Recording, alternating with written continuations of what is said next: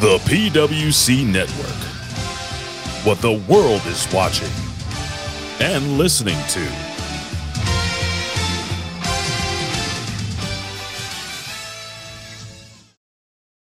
سبحان فالق الإصباح.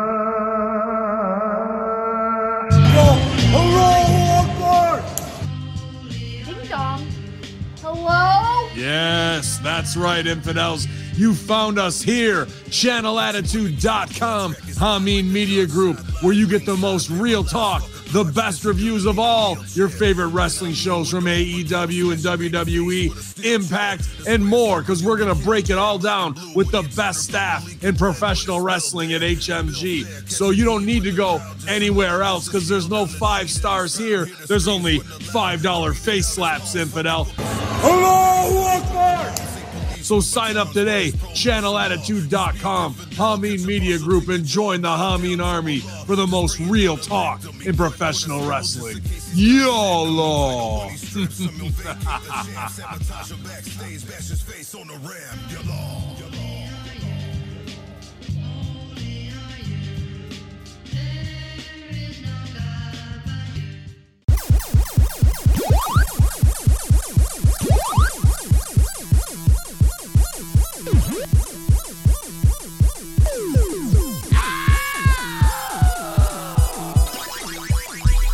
This is Homeboy88 for the Video Game Connection. Join us weekly for the most entertaining video game podcast you'll ever hear. Join Ivan, Big Tom, and myself as we review the latest games, up-to-date gaming news, and game previews all in comedic form. It's a jam-packed hour of ear fun with our own video game rap songs. Listen to the Video Game Connection wherever you listen to podcasts, except Walmart. Never Walmart. Keep gaming and keep listening to the Video Game Connection.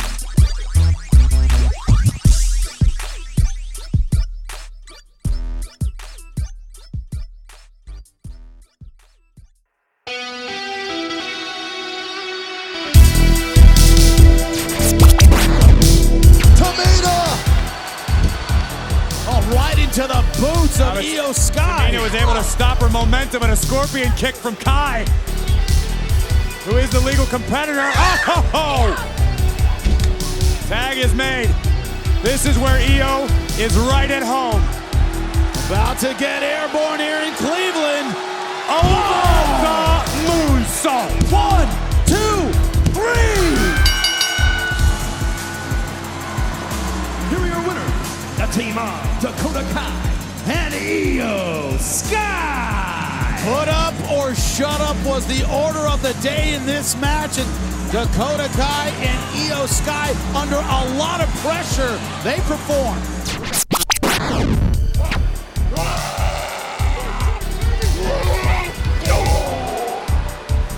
7'3", 400+ pounds, mean as the day is long.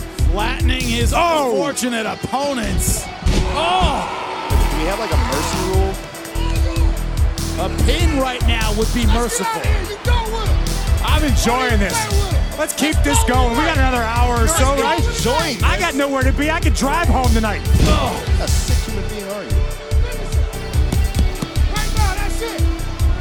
MVP calling for the cover, and there it is. One gigantic foot.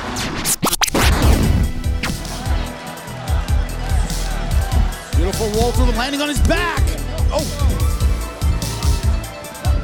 Ziggler again looking for the super kick. Behind this Finally gets it right to the chin. 1, 2, 3. Dolph Ziggler victorious. Here's your winner, Dolph Ziggler. no. Smart move by Ziggler, avoiding certain disaster at the hands of Otis. What a performance by the show-off. Oh! Priest a moment ago making mention to the fact that Dominic... Oh, wait. The referee. This is what you had to be afraid of. You had to be concerned about this. And we've got an equalizer. Edge gave his word. The Judgment Day becomes a problem. I'm going to be a problem for them. Edge attempting to resume his well-stated mission to kill the Judgment Day. And they are brawling into the stands. Look at disbelief on the face of Finn Balor, the Rated R superstar, and Damian Priest battling out. Oh, no. Ciampa saving himself from disastrous results. Now what is... Ciampa trying to send Styles through that table. Looking for the suplex over the top rope onto the table. Hard shot, rocks Ciampa. Ciampa's barely holding on. Oh, beautiful shot sends Ciampa right through the table. Seth Rollins right now looking for a break, but I don't know if he's gonna find one. Oh, brilliant move out of the way. Dawkins got a little overzealous. Left shoulder colliding with the steel steps. Dawkins back in, again for a third time, avoiding the stop. This time a counter to the sky high. Shoulder first into the canvas. This'll do it. Pedigree face down. Huge victory for Seth Rollins. Here is your winner, Seth freaking Rollins. Once again, Rollins proves his in-ring. So wait a second. Enough is enough, Seth. No. Proving his cruelty yet again. This time there was no Montez Ford to protect. I spoke too soon. Ford, of course, was ejected from the ringside area during the match. Rollins a step ahead of the competition.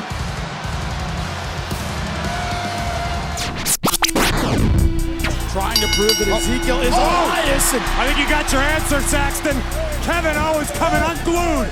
He's been frustrated at every turn by Ezekiel. We're going to take out that frustration tonight. God. Looks to me like Ezekiel unleashed something inside Kevin Owens that maybe he didn't want to. My God, this is next level brutality from KO. Just shifted our commentary table 5 feet. Oh, no. It's hoisting up Ezekiel. Power bomb on the apron. Owens has taken out countless competitors with that exact same power bomb. We might have to add one more to that list. Zeke's hurt. Ezekiel might have fractured ribs or... Something got into Kevin Owens tonight. I don't know what it is, but... I can tell you what it is, Saxton. Ezekiel's been under the skin of Owens for weeks now, and Kevin's finally snapped. No regret on the face of Kevin Owens. Hey, Mysterio now. We're gonna try this one more time. Balor in position. Wait. What the hell? Rhea Ripley. That's a Dominic.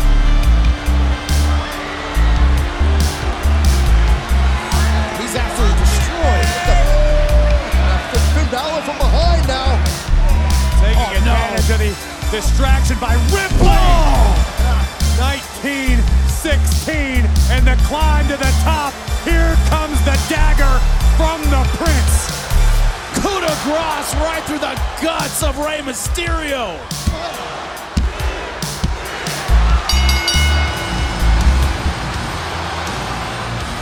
Here's your winner, Finn Balor. Rhea Ripley with the distraction at exactly the right time. The distraction and potentially the destruction of Rey's son, Dominic. What do you say, the three of you versus the three of us at Clash at the Castle?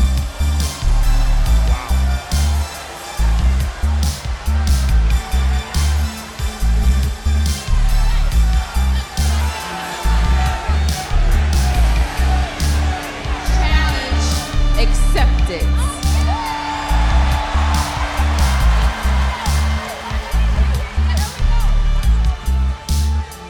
But while you trying to keep control,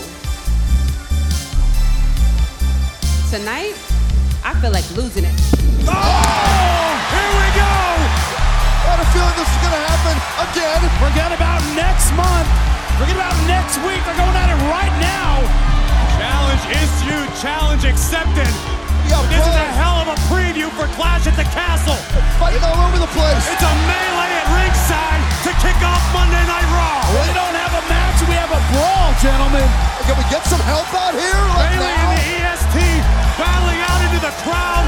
Asuka and Dakota throwing down. Bliss and Io trying to destroy each other. Now finally some officials out trying to restore order. Bring in the cavalry. Could have been on standby in the first place. Alexa Bliss just sent it to our announce desk. Got 2-on-1 on the outside. Fortunately, referees are there. And they're spilling out a lot more of them into the WWE Universe. Clearly, we need some backup because we don't have enough officials out here. Now Bliss is on the barricade. Wiping out the whole fray.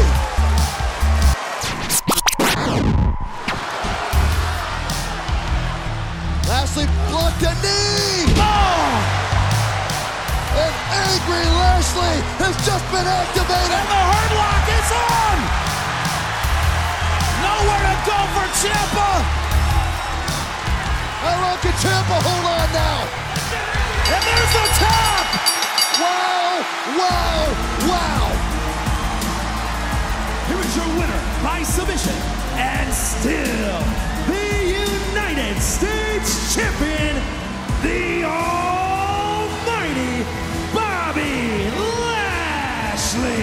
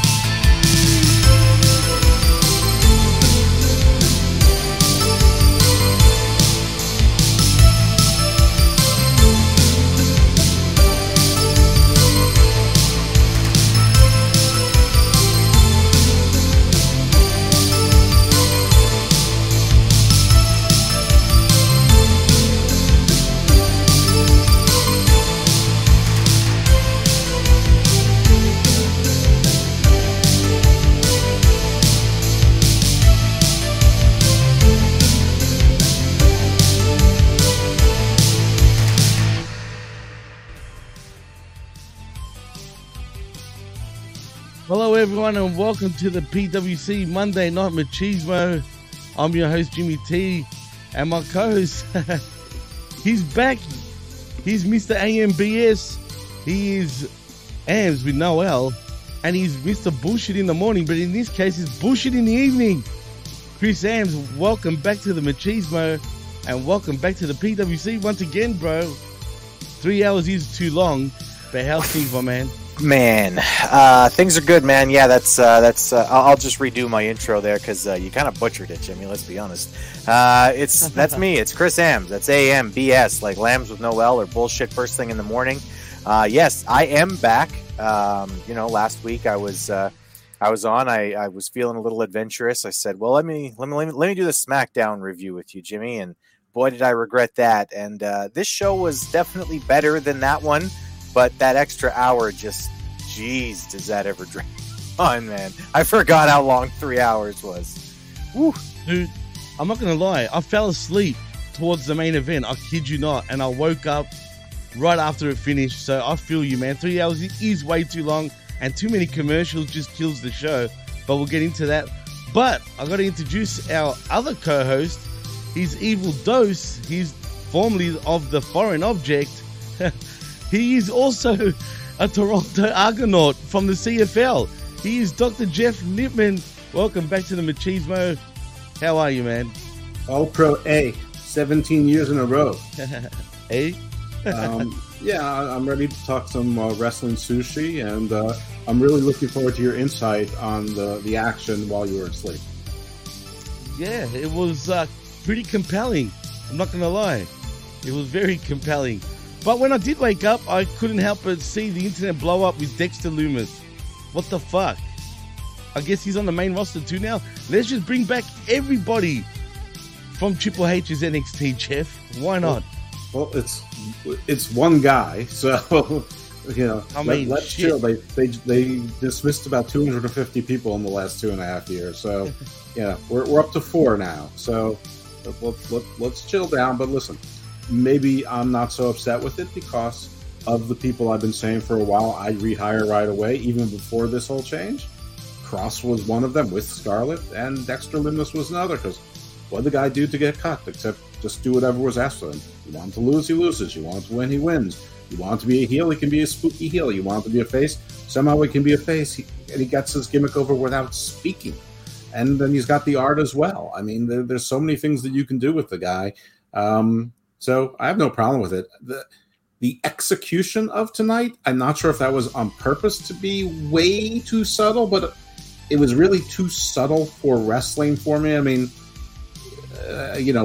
but everything was demure. Even Corey Gray said, "Is that Dexter Lumis?" And they stopped themselves. So, I mean, there was like the car that was wrecked in the, in background. While Kevin Patrick was interviewing Kevin Owens for way too long, we're seeing people hover around that. We see cops running at some point. Yeah, what the fuck was up with that? I mean, somebody said to me, listen, they want you to be intrigued and they want you to tune in. And you know what? Okay. I'm willing to give it a shot. I'm okay with cliffhangers and things like that. It just seemed a little subtle. Not subtle for if I'm going to see a Knives Out mystery movie. But a little subtle for pro wrestling, where I don't mind breadcrumbs, but breadcrumbs usually have to be like full slice size. So okay, we'll see. Yeah, I found that strange too, man. Chris, did you notice all the little Easter eggs going on throughout the show? For example, like Jeff mentioned about how Kevin Owens is getting interviewed backstage, but backstage you see a car apparently hitting a wall of some sort, and you could see Dewdrop in the background and Nikki Trash while the car is steaming up. Like, what the I know this is Monday Night Raw, but do we really need it to be this Raw? Yeah, I mean, I think you were onto something there at the beginning there, where you said that the internet was all over what had happened at the end, and the internet, thank God the internet was all over it, because apparently the fucking camera crews weren't. Yeah, I'm with Jeff. I dig subtle. I didn't think Knives Out was subtle at all, to be honest with you. I mean, it was entertaining, but I didn't find it to be a subtle mystery. this guy's a douchebag and he hates everyone, and he's exactly what all the political people today hate. I wonder who the bad guy is in the fucking movie. Okay, anyway, remember, I like the movie. I don't really remember much else. But yeah, it was a little overly subtle. Now, I mean, listen, if they're trying to do something that's very different, and this was a first take at it, I mean, I don't hate it. Considering how much I have despised Raw for the last 4 or 5 years, if they're just saying, listen, we're going to do something different and it might take a little while to get the kinks out, I'm okay with it. I really am. Here's what I'm telling you, what I was expecting to be with that car accident. You know, the big thing tonight, there was a story before any other, matches were announced besides the U.S. title, was the women's tag team tournament brackets being announced, and presumably some matches. We got one.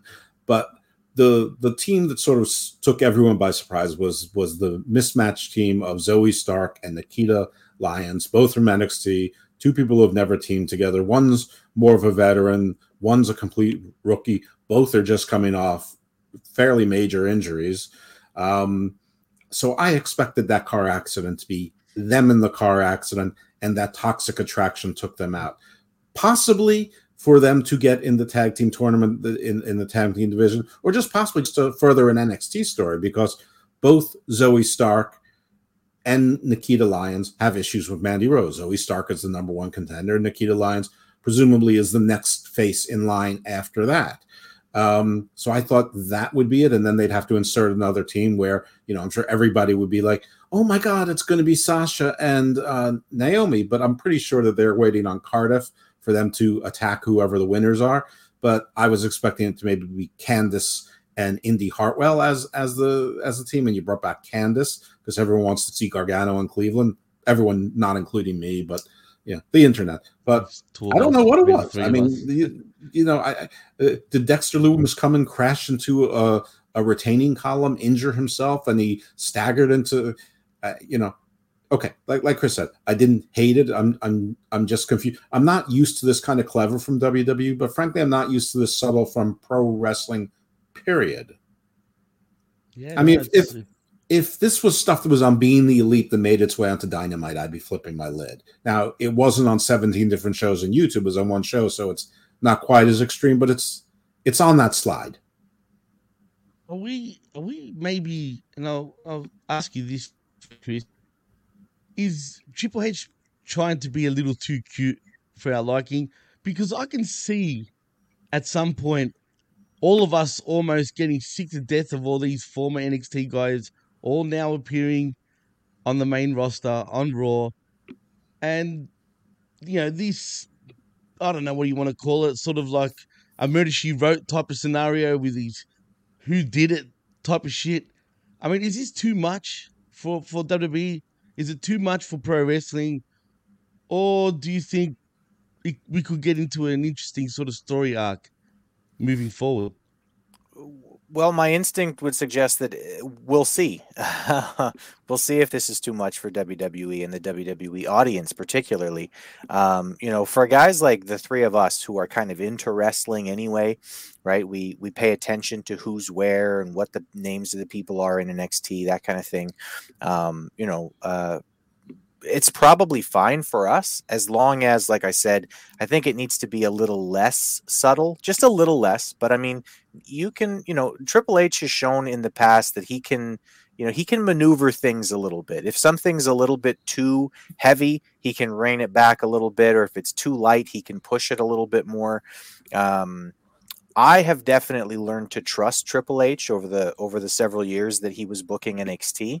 I thought that for a long time there, NXT was far and away the best wrestling show on television, and I do think that had a lot to do with his eye for talent. Number one, we'll talk about that a little bit later because I mean, you talked about it. Hey, he brought up a bunch of guys from his NXT. They all swung and hit it out of the park tonight. Like, don't tell me that Ciampa wasn't one of the best parts of the show, because he was.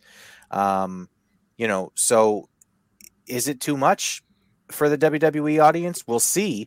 But I mean, this was really kind of the first take, right? We'll see how well this goes, and if this develops into something that is great, or if it just fizzles out and becomes another, turd in the wind. Quote Venom. Well, yeah, I mean, Jimmy, I think the operative word you used there was try. And maybe he's being too cute. Maybe he isn't. Maybe he's just being cute enough. Like Chris said, let it play out. But he's trying, and that's obvious, and that's new. So, absolutely. I'm okay with this. And by the way, there's been other people re-signed. I mean, it's been virtually confirmed that Bray has re-signed. Is that fact? But pretty much. Well, I can't tell you that it's fact, but I'm telling you that it's been confirmed by multiple sources and sources that tend to get things right. And then it's been repeated by sauce. What? No, we're not talking about bolognese sauce, marinara sauce. No, we're not. We're talking about legit sources. We're talking about right? sources, not sauces. We're not talking about a part of a recipe. Though recipes can have ingredients that are sourced. Poppy seed dressing. I'm just going to throw that in there. That's great. Absolutely, it's great on everything. Chris can do that for certainly, and for certain. There are cryptic messages all over the place from wrestlers who are currently not under contract to any real company. Yes, I mean, true. Joseph Rudd, who most people know as Eric Rowan, has been saying, "You never know where doors are going to lead you. Interesting things can happen." Braun is widely speculated to have been re-signed. I think he's re-signed for sure. Andrade recently liked a tweet that suggested that AEW is wasting both him and Miro. And same with Miro. Miro liked that tweet too. But they're under contract, so I'm not even talking about people under contract with other companies. I'm talking about people who are basically free and clear. I suspect the control your narrative is all but done, and maybe Triple H will give them a lifeline. Say, we'll pay your debts. Just the what? Just a lifeline. Just say, we'll pay your debts. Just stop the nonsense. No, the control your net. What's that? What's control? What is that? Is that a thing? Remember when Ring of Honor folded, and there was so much excitement about two new promotions: Control Your Narrative and Terminus. Terminus has since ceased operations, and Control Your Narrative is pretending, but basically has run shows in front of nobody, and nobody's exactly sure where it is, except apparently it's on pro wrestling television. And kudos to Don Tony, but at the same time, this is I mean, because he's the number one video on pro wrestling television, great for him. But what does that say about AAA and Control Your Narrative and all of the other actual wrestling promotions that are on that television show that a podcaster has better? Again, this is not a slight on him. It's a slight on those promotions. There's not enough interest in them that they can't get, that actual wrestling promotions can't get more views than a video version of a podcast that people can just listen to. So there's obviously controlling your narrative straight into bankruptcy. Well, see, going by Killer Cross's, sort of now that he signed with WWE, that's why I'm convinced that Braun Strowman is definitely part of WWE again, because it's just a pattern, like just the way this pattern is. It just seems a little obvious. But could we possibly now, if we get Bray Wyatt, Eric Rowan, and say now Braun Strowman, could Braun Strowman be part of this new Wyatt family again? Do you think, Jeff? Could they be?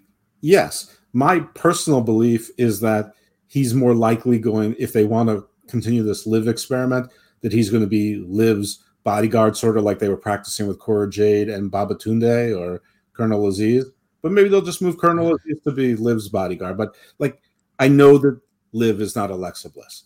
Braun and Alexa Bliss had a nice dynamic, and they worked together, and it was more than the aesthetic. But the aesthetic, they are best friends in real life. So and I'm just saying they may try to recapture that magic a moment based on the aesthetic. But listen, Braun's not the best promo, but Liv is the worst promo.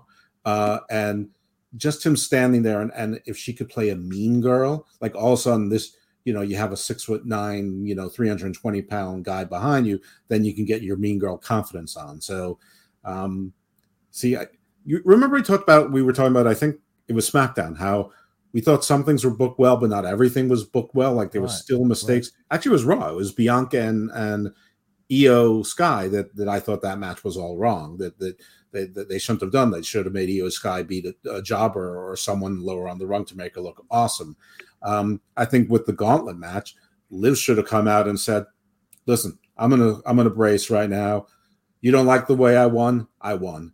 You know, the ref didn't see it. It didn't happen. I'm the champion, and there's a gauntlet match tonight. I'm not talking about Ronda. There's a gauntlet match tonight. There's going to be a new number one contender. I'm telling you right now. I'm giving notice to everyone. I don't care who wins that gauntlet match. I'm going to beat whoever that is and keep my title." End of her promo. That should have been the end of it. It could have been face. It could have been heel. I think she's turning heel. It doesn't matter, though. Either way, it's just confident champion. Instead, she cried again and made excuses.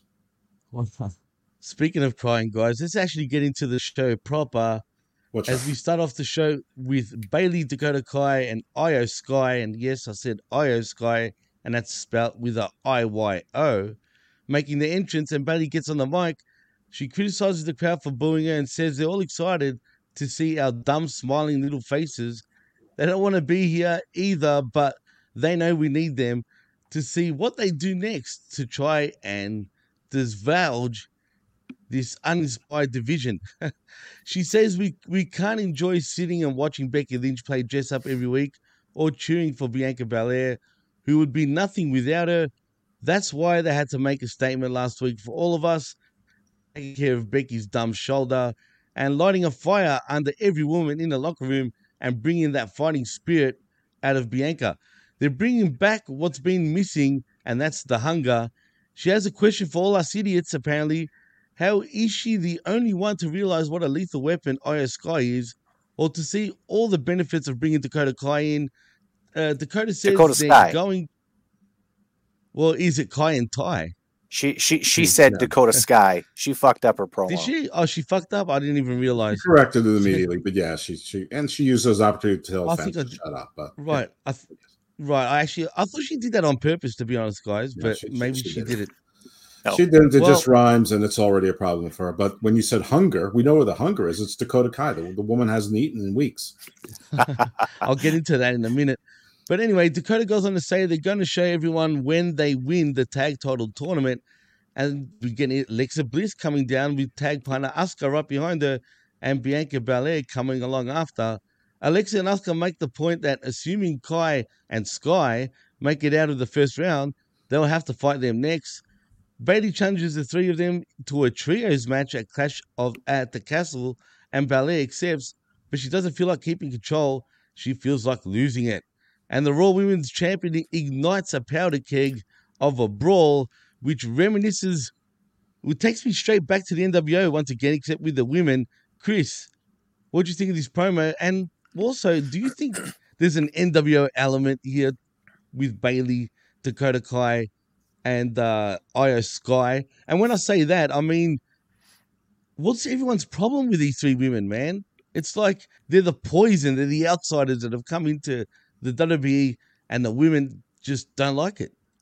If there's an NWO element to this, it's like an NWO 1999 when it was just bloated and didn't make any fucking sense anymore. Because listen, like, you're not going to find a lot of people who do podcasting, especially not in our circles, who likes Bayley as much as I like Bayley. I love Bayley. Bayley's one of my favorites. Absolutely. Her work in NXT was honestly like pretty pivotal to bringing me back to wrestling for a long time there. My girls were young, and she was still in that, sort of super fan kind of gimmick that she had when she was in NXT and when she was early on in WWE. So I love Bayley. I'm always going to be a fan of Bayley's. And I don't mind her having her own faction. My thing is with factions, I need to understand who the fuck you are and why the fuck you're together.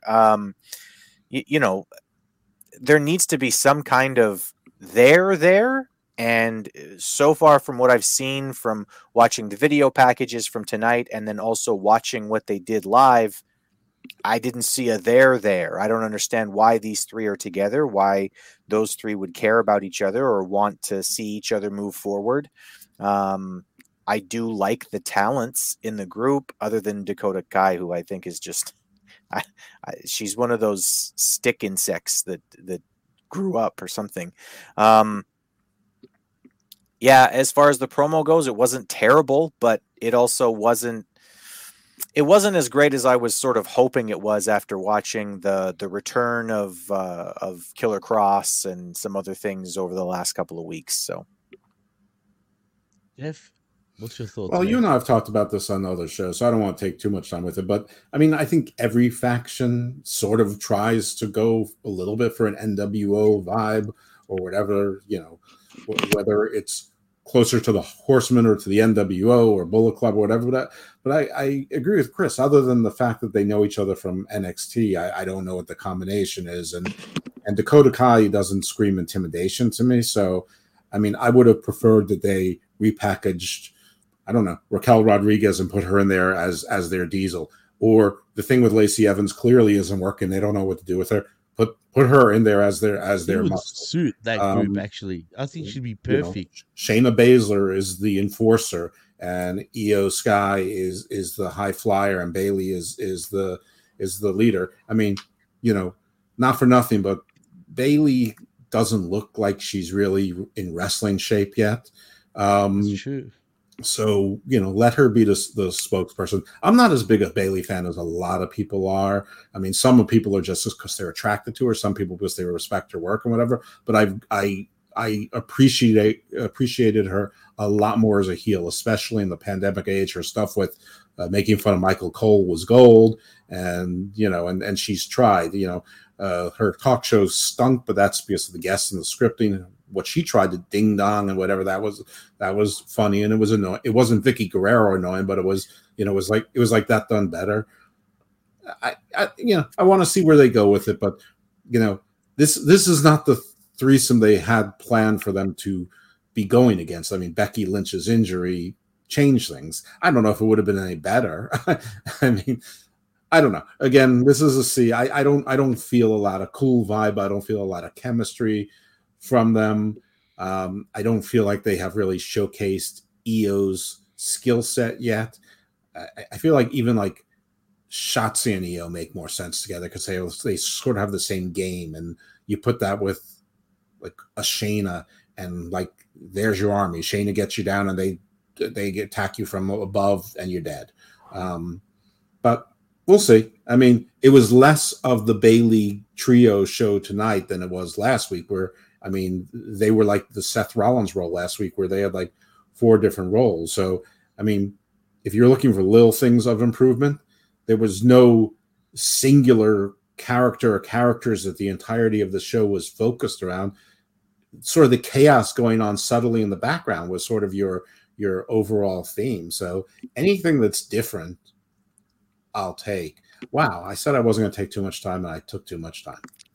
No, that's all good. It's interesting. What I want to point out also, like both of you guys said, I'm confused too, because at the end of the day, I think these three being together just doesn't really make sense anyway. Like you said, Jeff, you could have put, heck, I would have rather the 4 horsewomen be the big bad baddies in this, in this case, and run riot all across the women's division in WWE. Would have made so much more sense, but obviously they didn't go down that route, and they couldn't have anyway, because now that Becky Lynch is injured. But I would have gone somewhere along those lines, or have all the big, tough women as a group. Like you said, Shayna Baszler, Raquel Rodriguez, whoever, Lacey Evans. That would make more sense to me, you know what I mean, as a heel little faction. But really, let's be honest, Io Shirai, Dakota Kai, and Bayley, it just doesn't make sense. And Dakota Kai just doesn't suit this group at all. Like, period. She just looks like some sort of steampunk. I don't even know what the fuck she is, to be honest. I mean, really, her hair is just yuck. Like, it just does. Her body is sort of weird. She just looks out of place. And I'm not saying she's ugly. She's not. But she's just, I don't know, man. She just doesn't suit the group. I think she was just, I really think she was just an olive branch to people who have been released or left and really haven't found a place and we're wrestling with, and an olive branch to the IWC who love her for whatever reason. I mean, I think sometimes they just love people who basically technically can do the moves and are small, because that's what they know that people like me don't like. And I'm the enemy. But listen, again, we talked about it last week. Triple H achieved a lot with just the creation of this little group and the way he had a surprise returns and a surprise re-signing, and bringing in a new fact.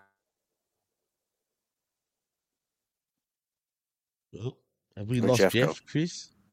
So, there he is. Yeah, we're here. And anyway, I'm not sold on this faction, but I'm certainly not jumping overboard either. It's still very early.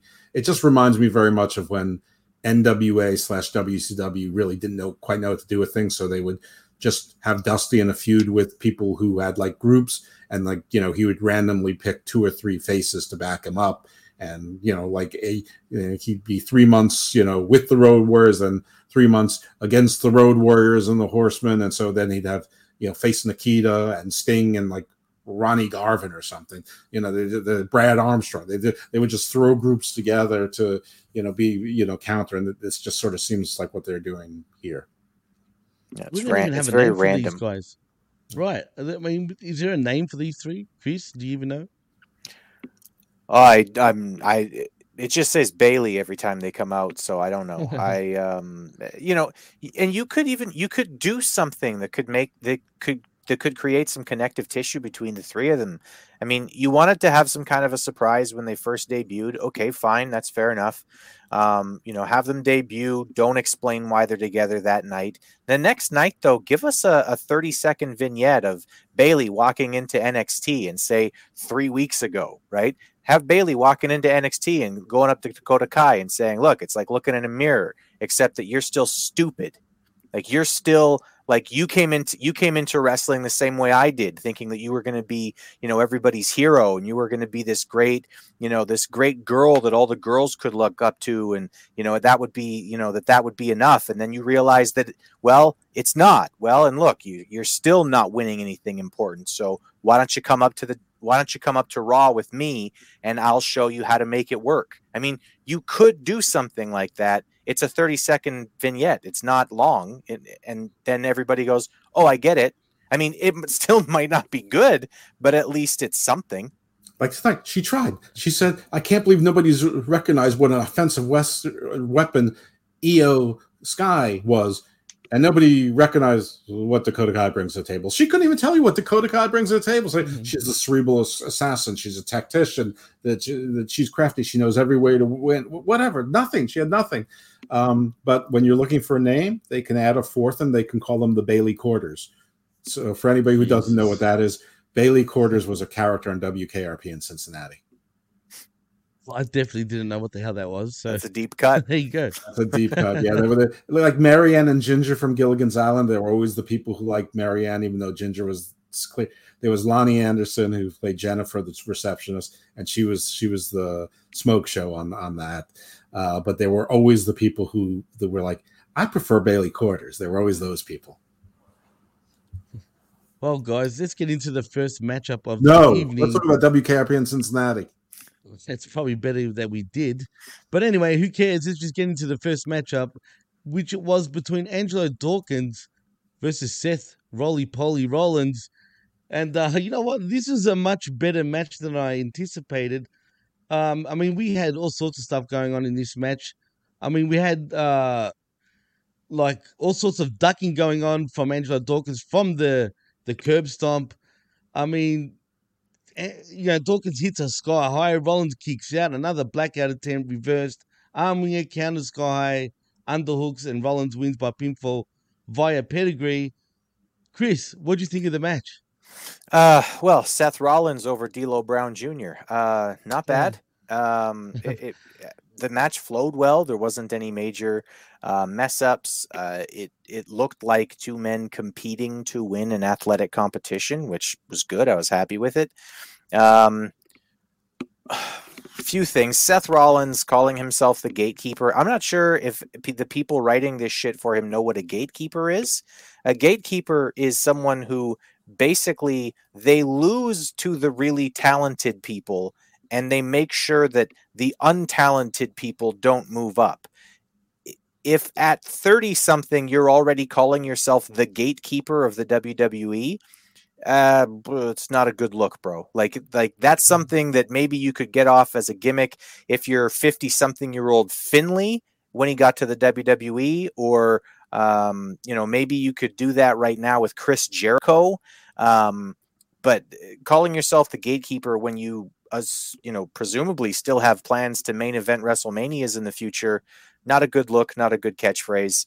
The match was fine as it was, and I'm looking forward to what they can do with Ford. I'm not sure that there's a whole lot of money in Dawkins, though. He's talented, but I'm just not sure. I think Dawkins is a lot better than you give him credit for, Chris, as a matter of fact. And I just want to point out before I get to Jeff, boy, was he awkward being topless. I'm just saying. But anyway, Jeff, what do you think of the match? I mean, listen, after last week, we said next week, obviously, Seth Rollins is going to beat Angelo Dawkins. And right. Just the question is how and if anything happens with Ford. Well, this is what happened, and Ford rescued him after being ejected. So they're still a team. The question is, they can't win championships as a team, and they can't win singles matches individually. So they're not better together. They're not even better apart. So what should they do? Should they go find Elias and one can play the bass and the other can play keyboards? I don't know. I mean, I'm not sure where this is going. I know they're really just buying time for Randy Orton to come back. So Riddle and Orton can be a thing, and I guess Seth gets a partner or whatever. Maybe him and Kevin Owens form their diabolical, frenemies team again. I'm not sure. But the match itself was fine. I mean, it was a wrestling match between two good wrestlers. And yes, Angelo Dawkins is better in the ring, but he doesn't have the look. He doesn't have the presence. And while he has a certain confidence, he doesn't really have charisma. He's like that loud guy in the party that you don't want to be loud. Now, I feel the same way about Ford. I'm not interested, but a lot of people say he's the loud guy at the party that you want to be around. And I like Ford a lot, actually. A lot of people. Yeah, so I'm just not one of them. That's okay. But I'm not blind to the fact that lots of people see that.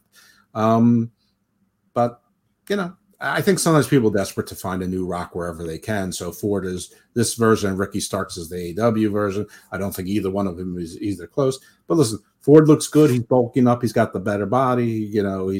He's got the better move. Intensity too. Huh?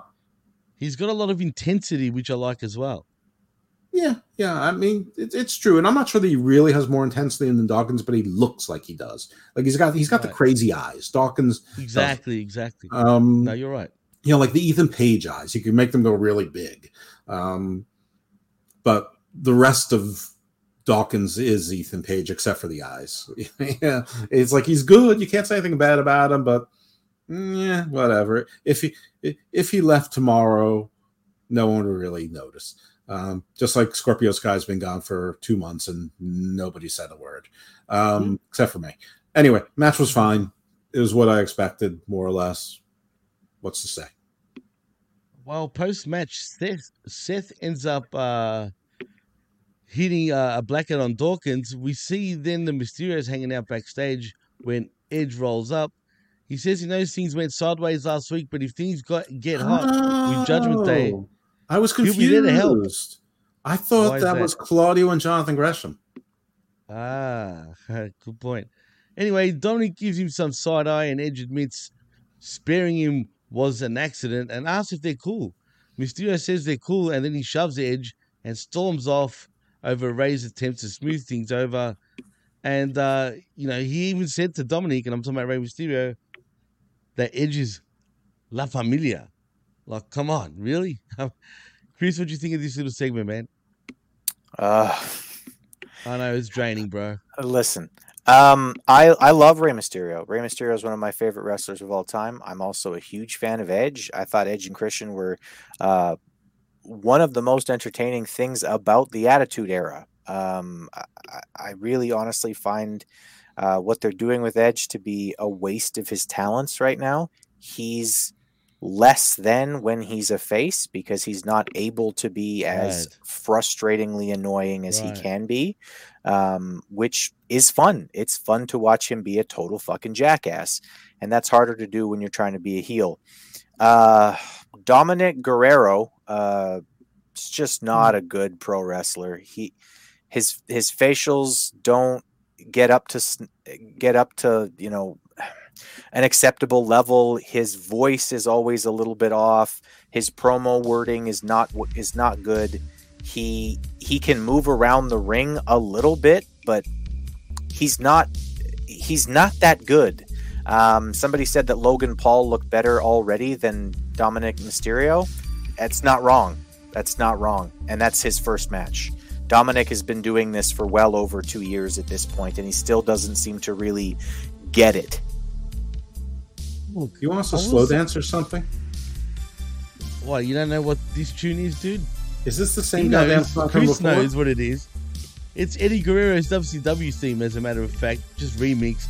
Since he brought up Dominic Guerrero, I thought I'd play that. We're going old school. At least play the real one. Play Latino Heat. That's the banger. Not the Latino Heat. We're talking about the WCW theme here, actually, Jeff. If you remember it or don't, I can't believe he doesn't remember. I don't, because I didn't care about Eddie Guerrero in WCW. wasn't the who's the daddy story in WWF or WWE? Yeah, it was. So what does the WCW theme have to do with our theme? Oh, fine. Then it's got to do with La Raza at this point, all right, guys? Because, I mean, there was a lot of family mentions. It was obviously Canadians. I mean, the Edge is familiar. Listen. It's all right. He's La Raza, according to Rey Mysterio. At this point, I don't even know who the family is anymore. Viva La Raza. Listen, all I have to say about Dominic is he's useless.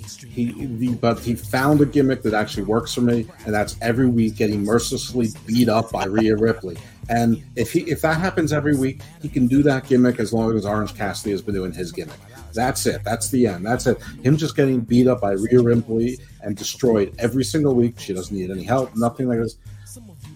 My hope in this is that actually the whole getting kicked out of Judgment Day thing, they reversed that. I know they felt they needed faces at the time, but they're bringing in new people. Cody's on the mend. Lashley's getting some heat, some steam.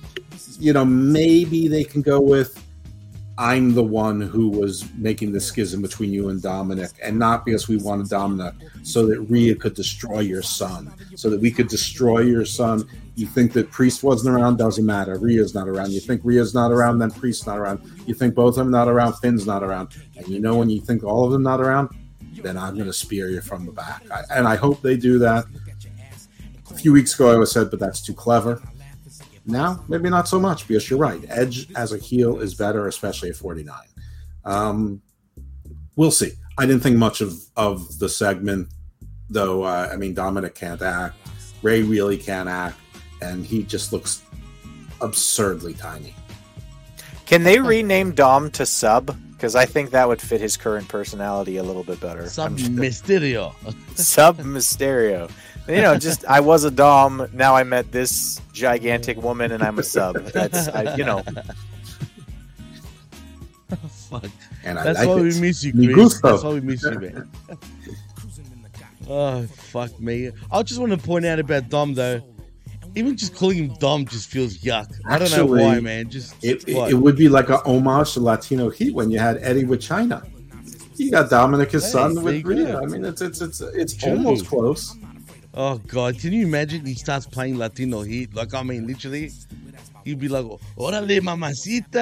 As long as he is being, as long as he's the victim, as long as he's the battered spouse in an abusive situation. Yeah, that'll be great. That'll be fucking brilliant. And I mean, to the point where, for example, tonight, he had those cuts, the makeup and whatnot. But I mean, we literally see him get abused by Rhea Ripley. Yeah, she comes out with like a leash, like they used to do with Abyss. A gimp mask with like a ball tie in his mouth. That's his luchador mask. It becomes a gimp mask.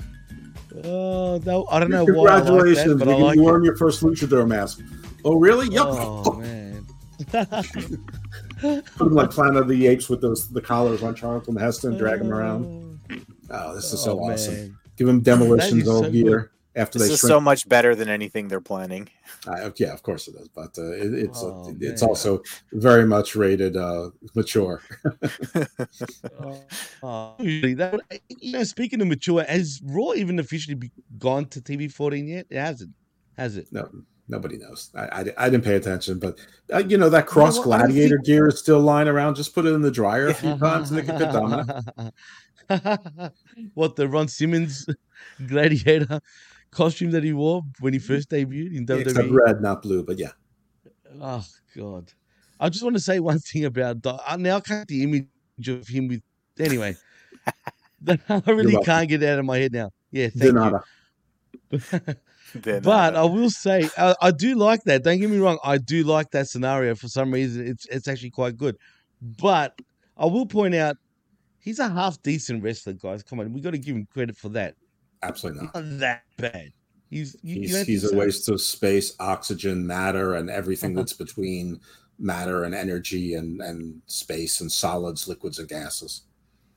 When that guy can get on WWE TV every week, but GGP can't get a callback, it's not fair. It's not good. I won't say he's a decent wrestler. He's bad. You compare him to actual good wrestlers who are out there. No, he's not a good wrestler. No, he ain't. Well, yeah. The only good thing about his wrestling is his last name. That's full stop. Yeah, unfortunately, it's true. I mean, it is. Is it true or is he a good wrestler? You can't be convinced this easily. I'm talking about his last name, what you just said, Jeff. I know, but I said it's the only good thing about him, and you said it's true after saying. All right, moving on. This segment lasted like 20 seconds. Fuck.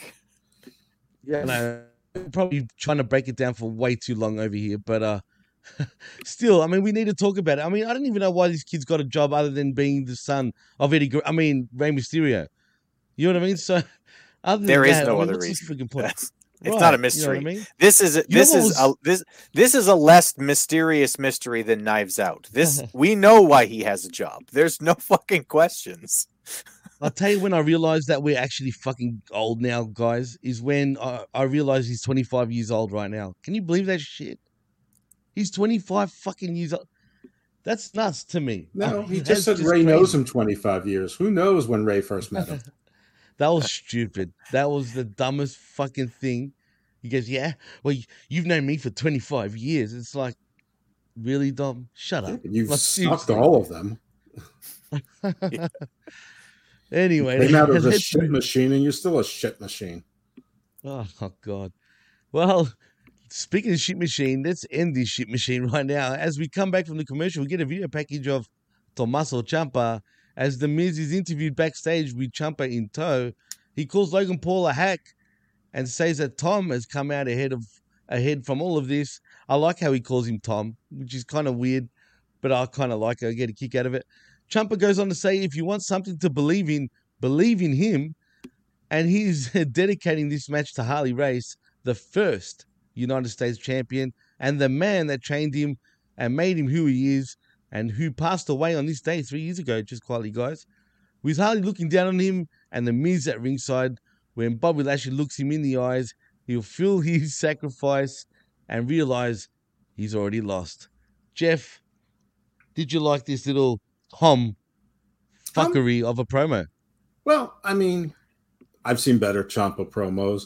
I do like that WWE is now recognizing the past and history and talking about Harley Race. I mean, he's one of the all-time greats and someone that, I'm not going to say I grew up on him, but he was someone that I heard of him. Like he wasn't in my part of the world. Like, I was in the Northeast, so I had heard of Dusty Rhodes. I had heard of Harley Race. I had heard of Jerry Lawler, but you didn't really get to see them that much. So when I did, it felt special and cool. But this was a really good face promo, except at the end he stayed heel, which was a little bit strange. I figured maybe the match with Lashley would have been one of those mutual respect things, and they would, turn that around also. But no, but it was a good face promo, but he's not a face. So, I mean, I was interested to see what would happen with him the rest of the night. But no, I don't think he speaks loudly enough. I mean, he sort of whispers a little too much. It's like he mumbles almost. he just seems a lot older than he is. I mean, The Miz is 6 or 7 years older than him, and he just looks like I mean, I feel like Ciampa is like was born a year after me. Well, you know why? You know why he talks like that, Jeff? With his 7 broken necks? I don't know. Tell me. It's because he's from the islands of Sicily. He will make you an offer that you can't refuse for the United States Championship. And I'm gonna go out there today. I'm gonna beat that large man for that championship. And I'll bring it back to the family. And la familia. Yeah. Well, I want the Ciampa who sits backwards on a chair like this and talks with his head down like this. Almost like he's Mike Ehrmantraut from the Banks from Better Call Saul and Breaking Bad, and says something loud and then throws the chair away and just walks away like sort of mid-thought. That's the Ciampa I want. Face or heel, it works. It's perfect. I mean, come on. They don't call him the Sicilian psychopath for nothing, guys. Come on. The Sicilian psychopath, the Scottish psychopath. Yeah. I saw Mercedes Renato, a.k.a. Sasha Banks, saying that they should bring back Dijak as the Croatian Colossus. We have the Nigerian giant. Stop. No. Your country of origin and big is not a gimmick. Hey, back in the day it was. Amen, Jeff. I mean, when you're 7'3", okay, the Nigerian giant works. It's enough. But for everyone else, no. It's like we've got the Celtic warrior. I mean, we just don't need some of these. Come up with not something for nothing, else. but the Canadian crippler. The Canadian. There you go. I mean, I don't know. It's just not a gimmick, or at least it's not a gimmick for 6 people at the same time on the same show. I can't help but think, every time I look at Ciampa and The Miz together, I think this. Does anyone remember that tune in the background? Anybody? No? Really? Just name that tune. What is happening here? It's like the Spirit Squad. The Beverly Brothers. The Beverly Brothers. Well, that's definitely. I don't know what's with you in playing 80s generic music tonight. It's not. It's WWE 80s generic theme songs, as a what matter of fact. What was in that bong? It was not your usual brand. It was an 80s blend, actually, Jeff. I think it's fun. Hello, everybody, and welcome to the Elevator Shaft with your DJ, Jimmy T. That's right. I mean, Johnny loves jazz, or Johnny, Shattered Dreams, or Squiddy Politi. Oh, yeah. Anyway, I'm just saying. Giving me nothing but a shattered dream, shattered dreams. Don't. That's going to stay in my fucking head now, please. Well, it's your fault for playing all let's go to my all night long. All night long. Oh, no. So, all right. I will keep doing it as long as you keep doing it. I will stop as long as you stop. Fair enough. Well, anyway, we move on to the next matchup between Ezekiel, or is it friggin', what's his name, Elias, versus Kevin Owens. I love this match because Kevin Owens absolutely bum rushed Ezekiel and dominated him, made it look really good. I guess from now on, guys, and I'm going to ask you first, Chris, does that mean we're going to get Elias from next week moving forward and no more Ezekiel? I hope that they don't jump the gun on that quickly. I mean, give him a little bit of time, bring him back in some capacity. I do think that Elias is, that's the gimmick. Ezekiel is stupid. Ezekiel was somebody in the WWE was bored and was like, what would be funny if we did? We just took everything that was entertaining about this character and then just bring him back and then dress him like the Ultimate Warrior, but without all the muscles and tassels. Yeah, that'd be great. That's a fucking stupid idea. It's the dumbest fucking idea I've ever fucking heard. I mean, it's not, because we're talking about the WWE, and I've heard dumb fucking ideas. I mean, yeah. They were supposed to be a female Kane at one fucking point. Like, it's all stupid, but that was dumb. So yes, please bring back Elias in some capacity. And pissed off, violent Kevin Owens, I'll take that every week. Thank you. Yes, I'll take it every week. I'll say thank you for giving that to me, and I'll put up with his French accent as he cuts promos about how angry he is. It's great. I agree. I like it a lot. Go, Jeff. Ezekiel got the jobber entrance. Yeah, this is the end of Ezekiel. There's an injury angle. He's off TV for now, maybe forever, but it'll be a long enough time to grow back a beard. So there you go. Yeah, Ezekiel has more that's run its course. There was only so many places you could go with that. I would have preferred that actually a piano fell on him, and and he got those like birds popping out of his head, like when Riddle kicks his flip flops off, and then he remembered he was Elias. But this will do. Yeah, I'm happy this is over. I'm pretty certain, as you guys. Plus, it'll be easier for the Street Profits to find him when they want to be part of the backup band. Well, I'm just happy that I'm sick of Ezekiel. It was going to go nowhere. Elias is the money man, really, when you compare it. I'm just not happy that we didn't see, was it E-Rod? Whatever the fuck, Elrod? You don't know that Elrod is not coming. True. But at this point, he might come all over us. I dare say. Yeah, exactly. I don't want that to happen. But right now, I do want Elias to come back. And I think I don't want fucking Elrod, whatever the fuck he is. Too much machismo. I just don't want fucking anything else named Elroyd, Ezekiel. Let's just stick with Elias. I'm happy to walk with Elias from this day forth, and let's just move on. But anyway, I actually enjoyed this match though. But it was apparently a no finish is announced, but that should either be a no contest or a referee stoppage win. It should have been a count out. Kevin Owens should have won that match. That was my only issue with it. The bell rang. He attacked him after the bell rang. Right. It was a match. The guy couldn't continue. It's a forfeit or a count out, whatever. TKO, whatever you want to call it. Yeah, weird shit. There was, look, I don't know. It was pretty weird. But anyway, we are promised an update on Ezekiel's condition later on in the show. Judgment Day then make their entrance and get on the mic. Finn Balor begins saying that Edge and Rey Mysterio think they should fear them, but they can't get on the same page. And Dominic Mysterio has already abandoned both of them, as Judgment Day don't fear anyone, guys, because fear isn't real.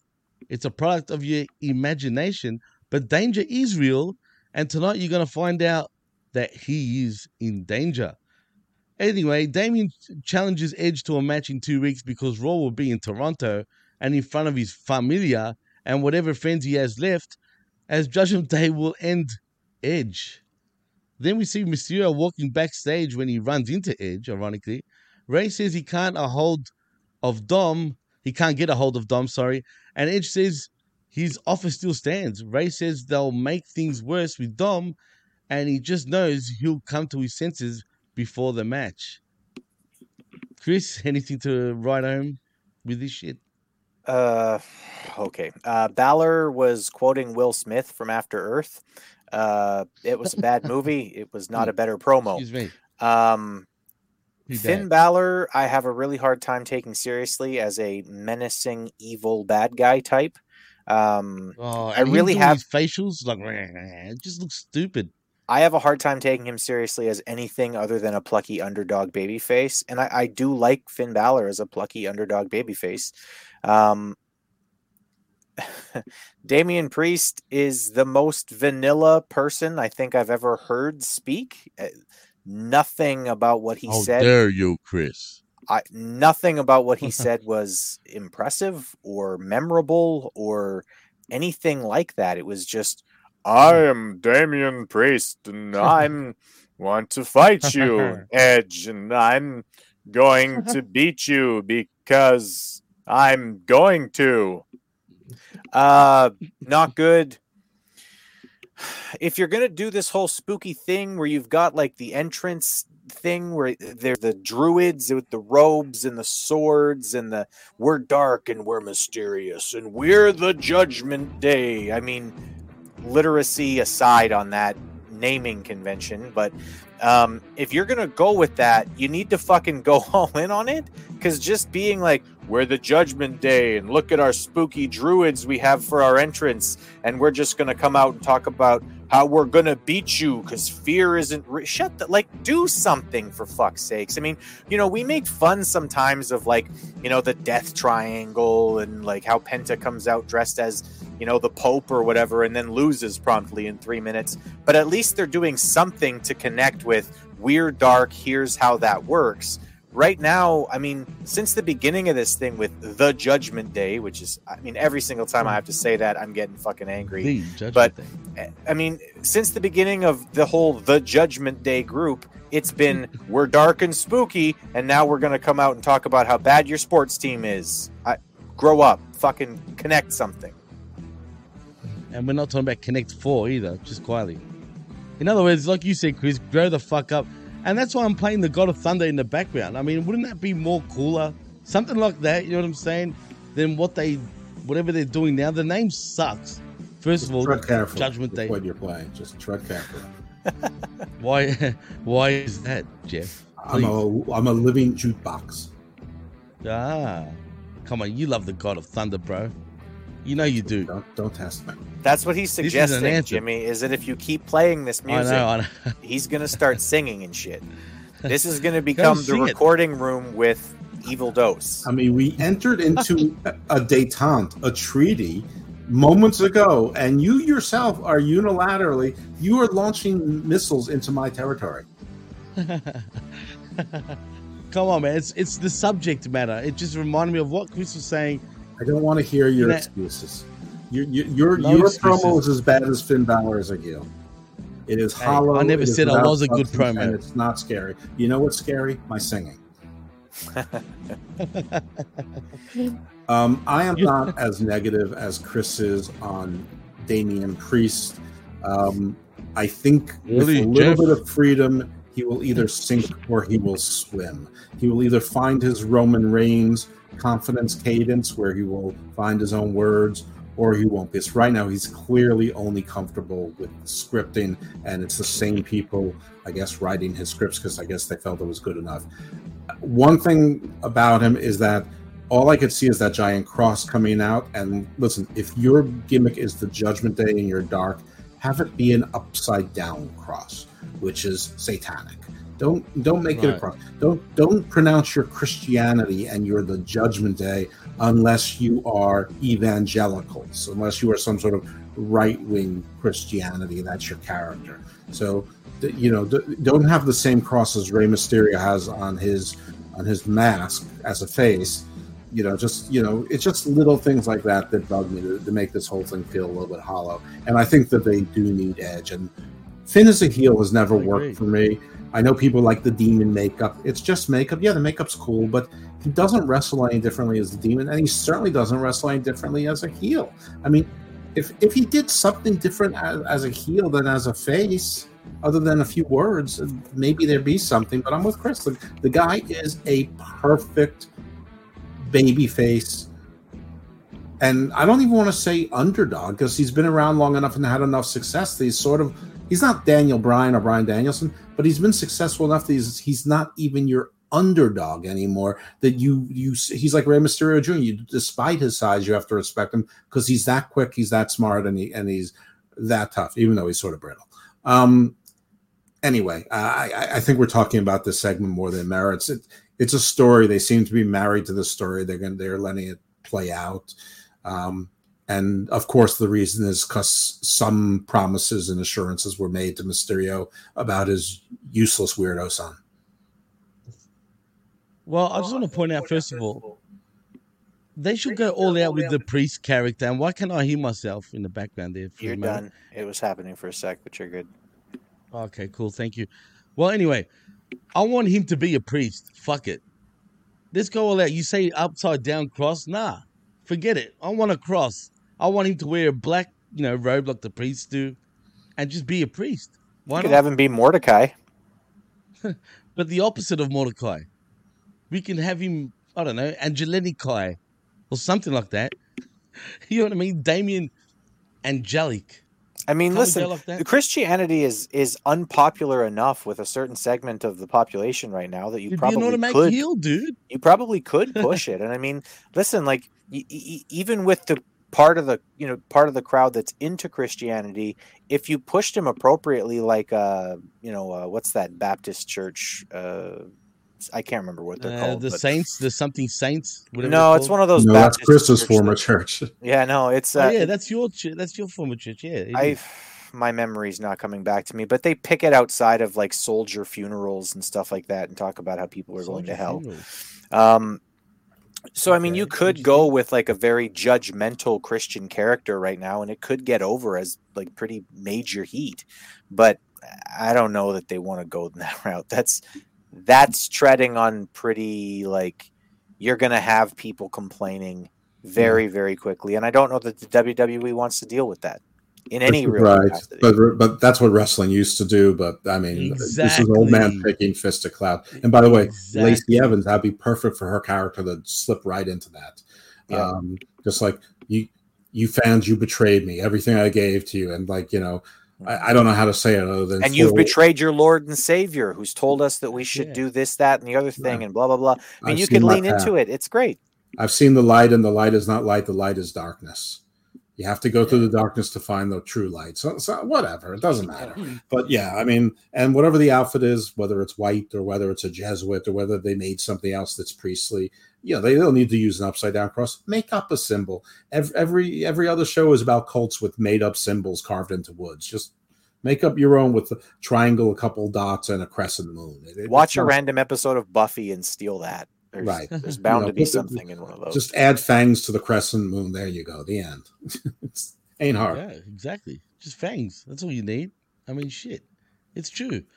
But why not? Or make it the biohazard sign and make them scientists. Science is the new evil religion.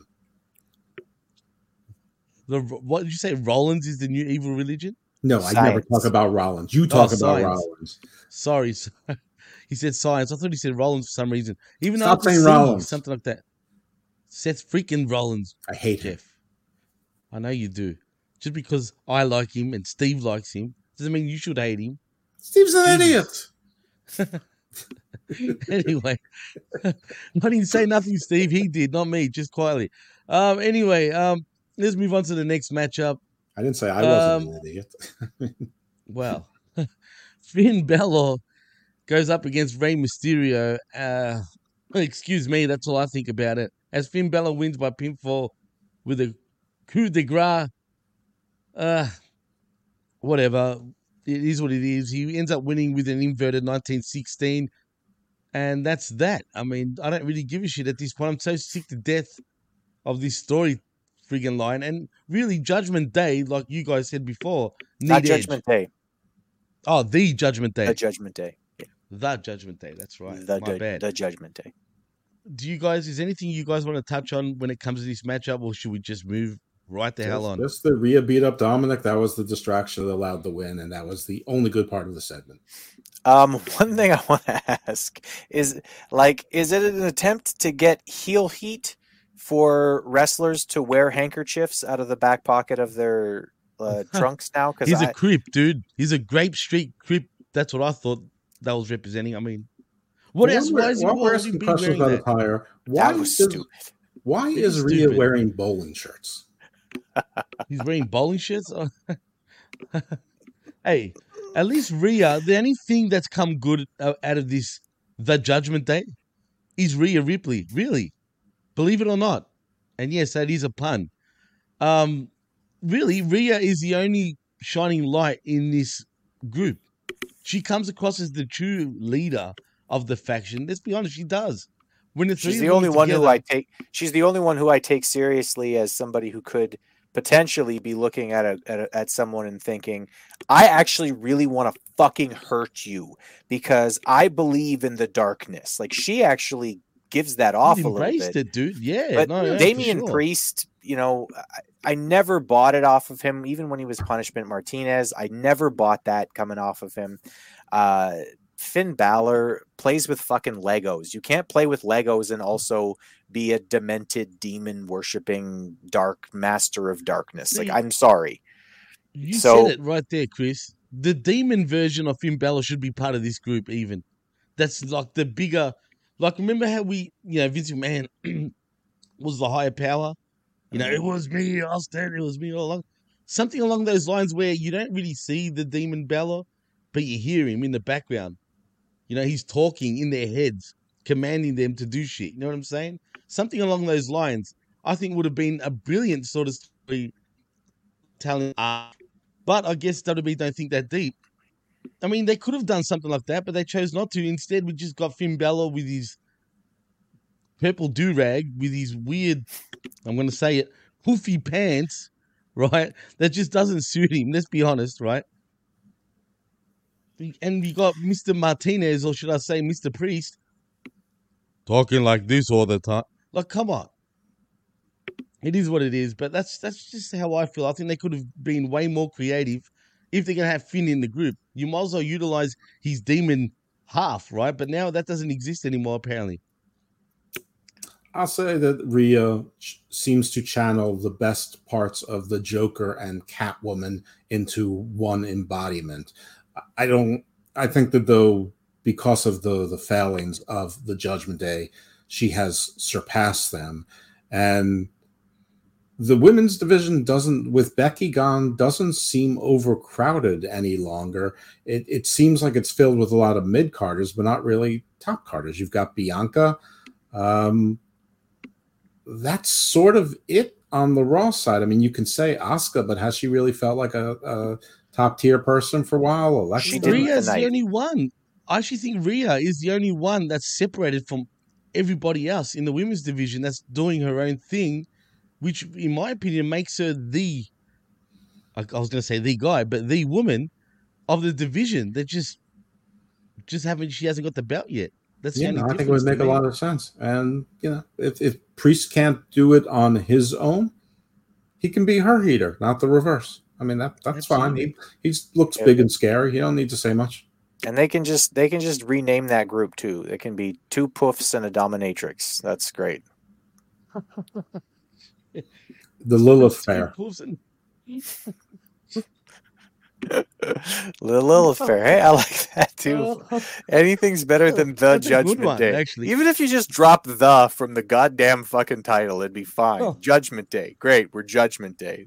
We're the Judgment Day. You sound like a bunch of fucking idiots. It's true she did. He's right. That's true. That's true. The smart Jimmy's right. Excuse me. I can't stop coughing. I'm gonna hold you against. Is that what that was? I'm gonna get you. No comment. Anyway, let's move on to the next matchup, which is because we get. Oh, actually, before we do that, we get from dumb shit to even dumber shit with Dana Brooke and Tamina. I interviewed backstage.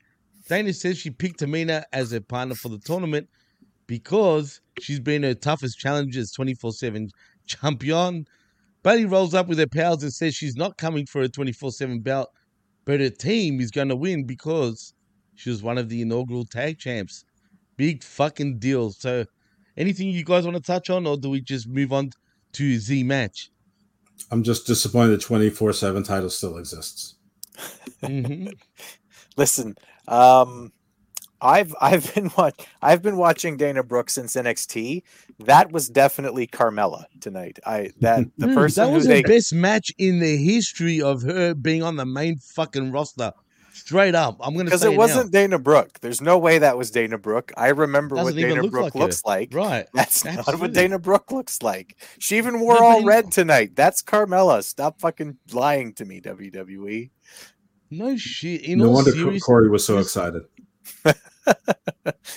No, but really, guys, I mean, tell me. Can you imagine if Corey Graves had a whole path and he actually picked Dana Brooke? I mean, you can probably be like, what a waste. You dumbass. Honestly, at that point, just pick Dewdrop. At least it's different enough. Right. Enough, yeah. Yuck. God damn it, guys. I can't stop fucking coughing. With this ridiculousness. Stop smoking a bowl before you fucking record. You motherfuckers. I want to get you. I'll get you cunts. But no. Whoops. I didn't mean that. My bad. Anyway, now you guys just threw me right off. But seriously, so difficult. You know how easily distracted I get, Jeff. You should know better. No, but some Turkish and Bulgarian people told me that you were Do not say that. Do not. I'll pretend you never said that. And Albanian told me the Greeks were weak. Now you're a prick. Straight up. I don't know what that means. Do you want to tell me about it? I don't know. Even smart Jimmy's going to get pissed off at that one, man. I'm going to get pissed off at that one. Hey, anyway, let's not fucking go there. Now you're really throwing me off. Otherwise, I'll keep you motherfuckers on definitely not going to tell you what the hours. Azerbaijani told me. Okay, anyway, let's keep talking here. Dana Brooke, I mean, he muted himself. He's so mad. I even honestly, I didn't hear her do, like, when she did talk, I didn't even hear the Minnesota soccer mom thing like coming out of her accent. So I because normally she talks like this, don't you know? And she didn't even fucking do that. So that woman was not Dana Brooke. They have murdered Dana Brooke. It's just Carmella. Stop pretending, WWE. You know, that's okay. I accept that solution. Honestly, that was the best match I've ever seen her in, period. Her whole career in WWE. The amount of plastic surgery she's had, she definitely isn't Dana Brooke anymore. But she's improved, I guess. And even Tamina looked half decent in this matchup. Let's be honest, guys. I didn't mind the match, to be honest with you. For what it was fine. Right. But stop telling me that Dana Brooke has improved. If you put Bret Hart in the Ultimate Warrior's gear, he's still Bret Hart, okay? So that was Carmella. Stop saying Dana Brooke had a good match. Yeah. Pay attention, Jimmy. I didn't like the match, and I'll tell you why. You have this new faction coming in, and they didn't kill these two comedy characters, basically. They should have destroyed them. They should have used teamwork to take down Tamina. They should have taken her knee out right away. She couldn't be in it, left Dana Brooke alone, and just clobbered Dana Brooke. It should have been a 5-minute match. Carmella, but yes. Should have been. Right, I'm sorry, Carmella. Yes. They should have isolated Carmella. Now there's money, guys. Just quietly. Carmella Anyway, Polinsky. Leah Polinsky. They should have isolated her and then stolen her one. Well, Dakota Kai and Io Sky win by pinfall with a diving moonsault from Sky on Tamina. As we see Bobby Lashley shadowboxing backstage, and Jeff is climaxing as this is happening. I mean, twice. What, 3 times or twice? Twice during this scene. Don't ask about the match. You don't want to know. That's right. Don't make me play the boom, boom, boom, boom, boom. I mean, each boom. Just know each boom. Oh, yuck! Each boom, my bassoon was playing. Oh, Jesus. Why, man? Why, Jack? Why? You brought up the whole thing. You laid down the whole thread. All I'm doing is picking it up and making it worse. Why do you expect to do that and not expect me to make things worse? That's what I do. I make things worse. I escalate things. I mean, his first name is Evil, Jimmy. Like, right. It's right there. There. Oh, damn it. I should know better, too. I mean, seriously, I should fucking know better. Why do I do this to myself? Only the Lord upstairs knows. Seriously, Jeff, you've killed me. You've absolutely killed me tonight. But you're on fire. I'll give you that. You've absolutely got me. I'm on fire. Go, Jeff. Keep singing, please. No, don't keep singing. This is not the fucking recording studio. I don't know why that sounds amusing for a show. The recording studio with Dr. Jeff Lippman. Hey, little girl, is your daddy home when you're alone? Oh, no. I got a desire. You sound like a bad Elvis, dude. Well, I mean, that is Bruce Springsteen doing a bad Elvis routine. Yeah, that's basically what that mission accomplished. Was, But you want to hear bad Elvis? We can't go on together with suspicious minds. Caught on a trap. I can't hold back. Because I love you. Sky didn't change her name. WWE did, and they did the same reason they always do, for a trademark. to own the intellectual property of the character's name, but it's only a subtle change, which probably made everyone happy. But that's the reason why, because she was Io Shirai when she came to NXT, and now they want to have a name that they own.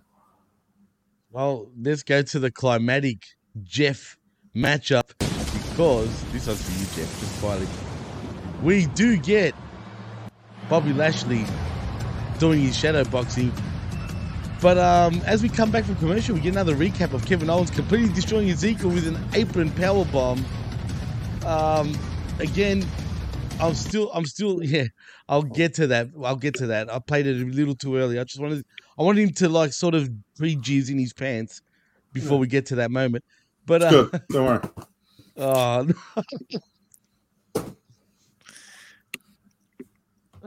don't ask why. Oh. We had this conversation 3 minutes ago. Don't ask why. I know you're stoned a lot. Oh man, God. Anyway, he's asked for a comment. He says, if Kevin Patrick, stop it, please. Kevin Patrick ever runs up on him like that again, he'll drop him harder than he did Ezekiel. I like that attitude already. And he knows exactly who he is. He's Kevin Owens, and he's been more eyes on this show now than there has been in some time. And this is still that Kevin Owens show. In the background, as we were saying earlier in the show, we see Doudrop and Nikki Asher dealing with a car that drove into a barricade in the loading dock, as we get another history lesson of the United States Championship video package narrated by John Bradshaw Layfield. 1995 Infinity. I mean, it was like some piece of shit clunker. And you're burying the lead on the production truck was Bobby Roode's face. Yeah, wow.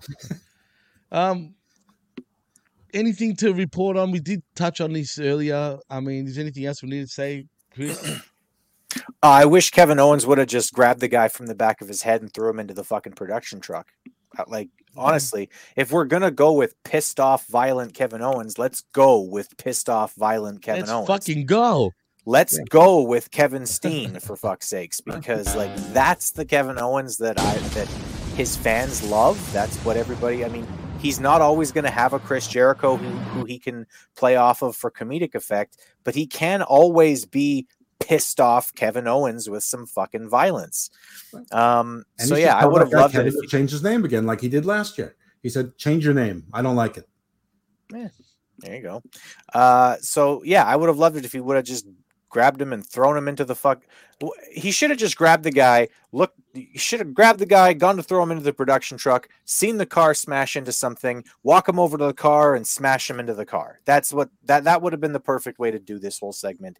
It would have been better for Kevin Owens. It would have been better for timing, and it also would have brought some attention to what the fuck just happened, which when I was watching at first, I literally was like, what the fuck was that when I was watching? So yeah, that's exactly. I mean, I wish they would have zoomed in on it. I don't know that it needed to be part of the Kevin Owens thing, but I mean, obviously they stopped to do that interview in that camera shot for a reason, and it would have been nice for the producers say, "I'm being told to get a shot of that," and Kevin Patrick going, "Okay, let's check it out," and zoom in if they want to keep it mysterious. Right. Zoom in, but cut to a different shot. He should have been attending to that. He should have been running towards that scene and checking out what's going on, basically. With a smile on his face, because he's like Raquel Rodriguez. Yeah. Everything. I hate that little Kevin Patrick. Everything he does with that smile. But no, we don't get that at all. They want to play, little cutie games for us to figure it out. But, I wouldn't be surprised, though, guys, if nothing comes from this. I mean, obviously, Jeff Hardy's trying to get his job back. Bazinga. He's on fire tonight, this motherfucker. What the hell? Anyway, we're getting onto the climax period for you, Jeff. That was a little, dry run before, but now this is the run because we get Bobby Lashley, your United States champion, versus Tommaso, or shall I call him Tom Ciampa, for the WWE United States Championship. And what a matchup this was, Jeff. Hold on, I'm old. I need to lower my syrup. Oh, no. He's getting ready. He's gonna. Come on. He's not gonna puke. What was that? Did you see? Nothing. What are you talking about? I think Nothing. you missed that. I think you missed that, actually. I think there was an earthquake here in Maryland. Something went boing straight into the camera, dude. I don't know what you're talking about. I saw it. Anyway, this was a great match. Even though, I'll be honest, guys, as much as I don't mind Tommaso Ciampa, I'm sorry. He's too fucking small to even go toe-to-toe with fucking Lashley. I don't give a fuck what anybody says. I don't like how this match was too competitive. Heck, for a moment, you could have thought Ciampa could have became your new United States champion, but thank God that wasn't the case, because Bobby Lashley ends up winning by submission with the Hurt Lock to retain the WWE United States Championship. Jeff, were you creaming in your pants tenfold at this point? I mean, come on.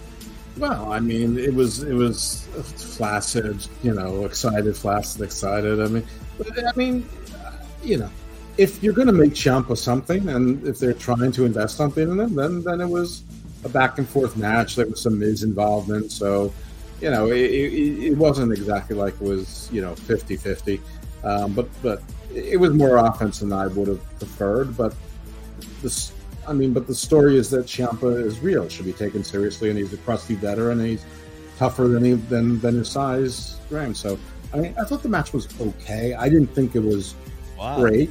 I don't know if they've ever worked together before, but it was fine, and Lashley won, and that's all I really care about at the end of the day.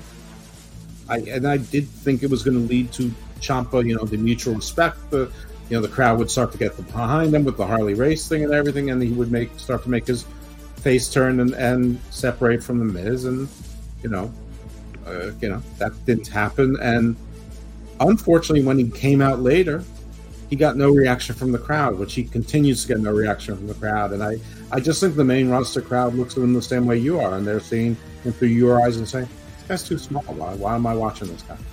And the IWC is still calling for Gargano, who is 2/3 Ciampa size. Ciampa size, I like it. It's like little chumpy, like we say here. So chumpy you can carve it. That's a dog food, just quality. He needs his first name back too. Ciampa's stupid. It needs to be Tommaso Ciampa. And I heard people getting it like it's Angel Garza again. So first names are back in play. Well, if that's the case, then you can chop out the Ciampa and call him Tom. How's that, Jeff? You'll love that, wouldn't you? No, I don't like it. That's money. That's money, damn it. Come on, Chris, that's money. Call him Tom. Tommy. No. Tommy Ciampa. No, absolutely not. The match was great, by the way. It was a good match for Monday Night Raw. It was good. Put it that way. And it was a good match. I mean, these are two excellent professional wrestlers who know how to put on a good match and how to get people to bite. A number of these near falls had the crowd biting. So there were definitely a large percentage of people in the crowd who thought, "Oh shit, Ciampa's going to win." And then, "Oh no, we're going to get the pin here on Ciampa," and they didn't. I'm not a fan of near fall, but I actually think that they did a pretty good job in this match. As far as Tommaso Ciampa, he needs to get away from The Miz. The Miz is not someone who highlights Tommaso Ciampa's strengths. Yeah, I want the old Ciampa back 100%, Dimitrios. The old Ciampa would have looked at Miz in his silliness and just been like, "Listen, get the hell away from me. I have important shit to do. I'm trying to win major championships. I can't waste my fucking time on your nonsense." He would be scary, and if you're a little guy who, still looks pretty decent, right? I mean, he looks good, but he's a little small. You have him come out and just be violent. You have him come out and do the Chris Benoit thing. "I'm going to break you down and fucking hurt you." That's how you sell Tommaso Ciampa to this audience. And he's supposed to be learning from The Miz. Yeah. Fuck off. Yeah, that's more sneaky stuff. That's more like chicken shit heel stuff. And he's not that. He can't. Right. Tommaso Ciampa he's a capable wrestler, and he's good at getting himself into a character.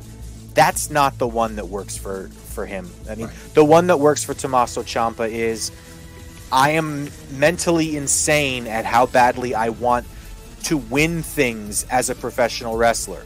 I will stab my best friend. Yeah, he has to be booked that way. I mean, but no, I mean, he can't be Butch. He can't be Pete Dunne now. He has to. He can't. No. It's a subtle but important distinction. 100%.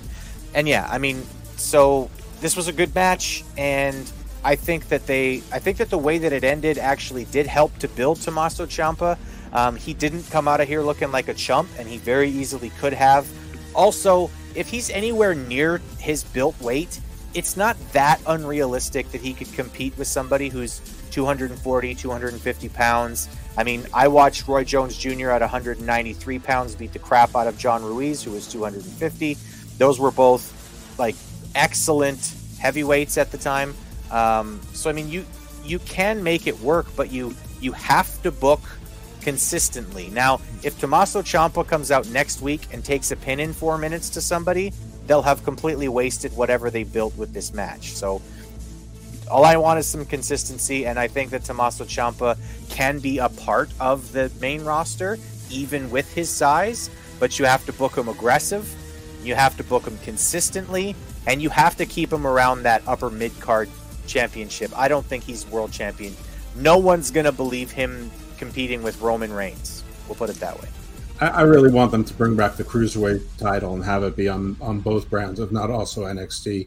Something for the Ciampas, the Ricochets, the Alis to be competing for, even Finn, and maybe have Ray be your first inaugural win the tournament, so that when he's ready to go out, like, he has that accolade also. Anyway, what I really want to talk about with the US is that we didn't talk about the video package before it, which I liked and disliked at the same time. I mean, they really were trying to tie like the old NWA and WCW US champion with the WWE, and technically they own it, but there is an NWA, and they have plenty of their own US champions, and they really could have started there. And by the way, they could have been a little bit trolly by showing us Rusev as the US champion, and that would have made TK really shit his pants, if you know what I mean. Cesaro as the US champion. I mean, there's plenty of people who are over there. AEW guys, Chris Jericho.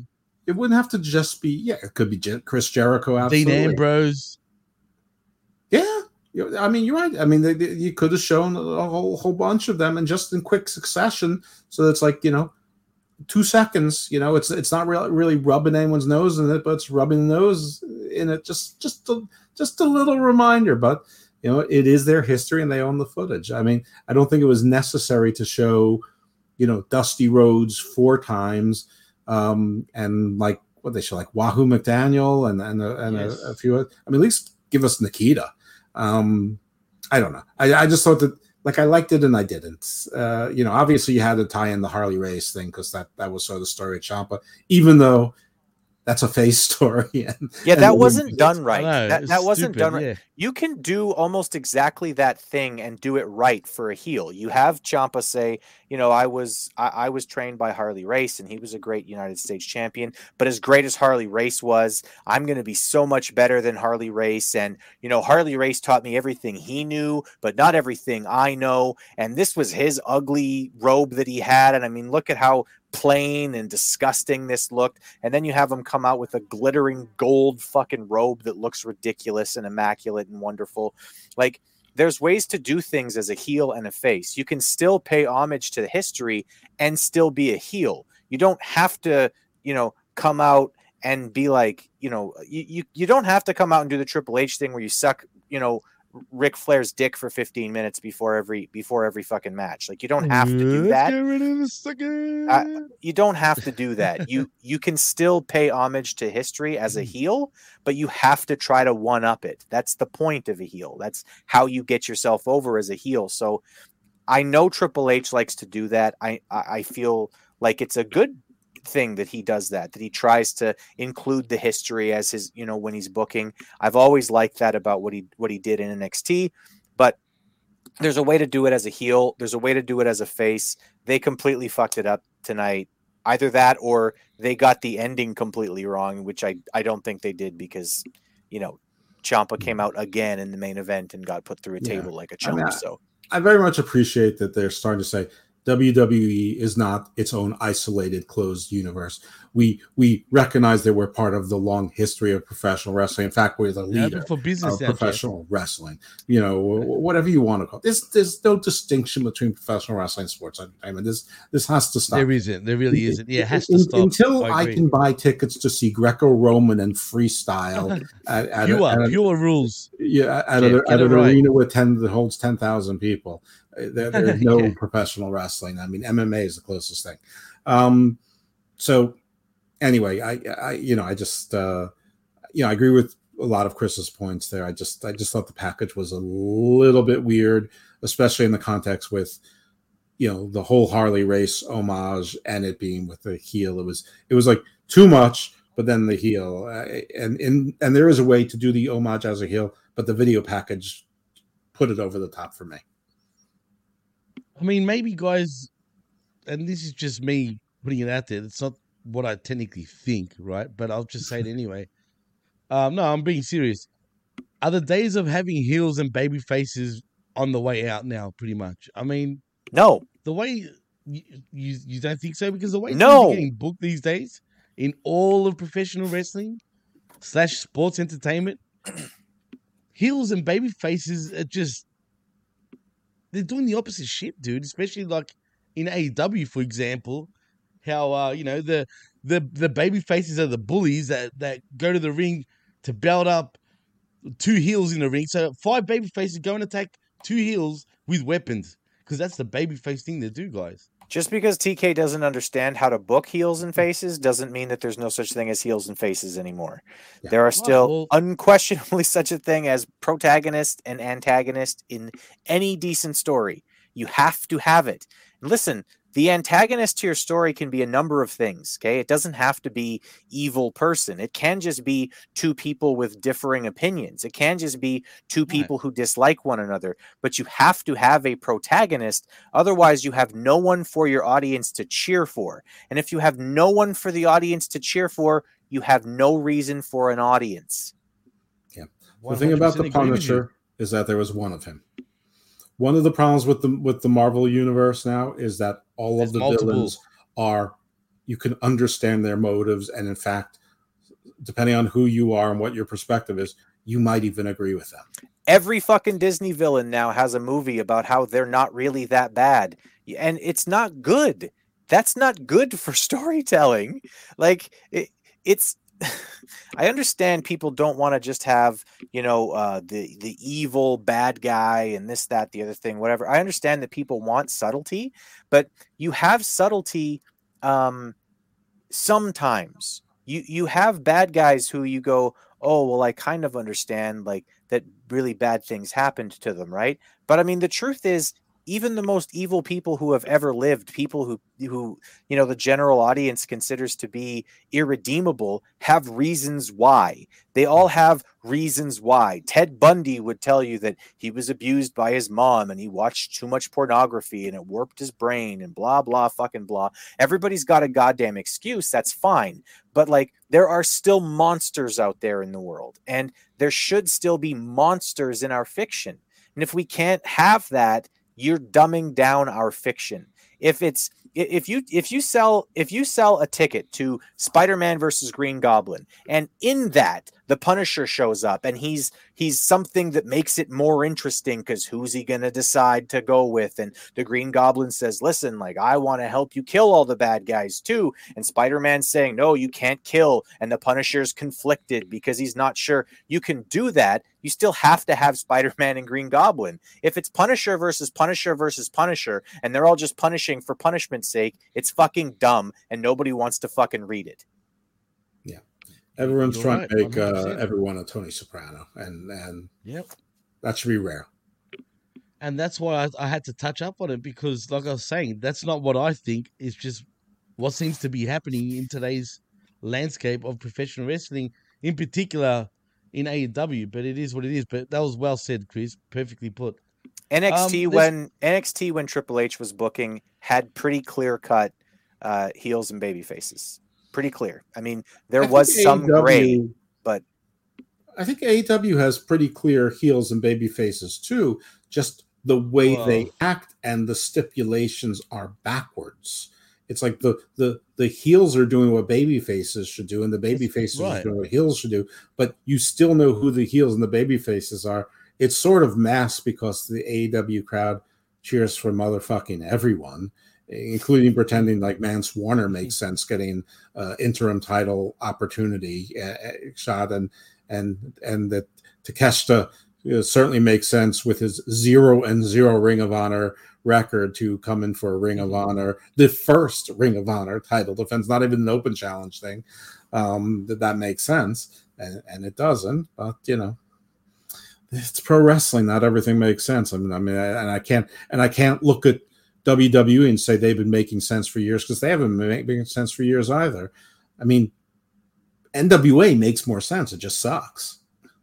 Impact makes more sense. It just sucks. I wouldn't know. Right.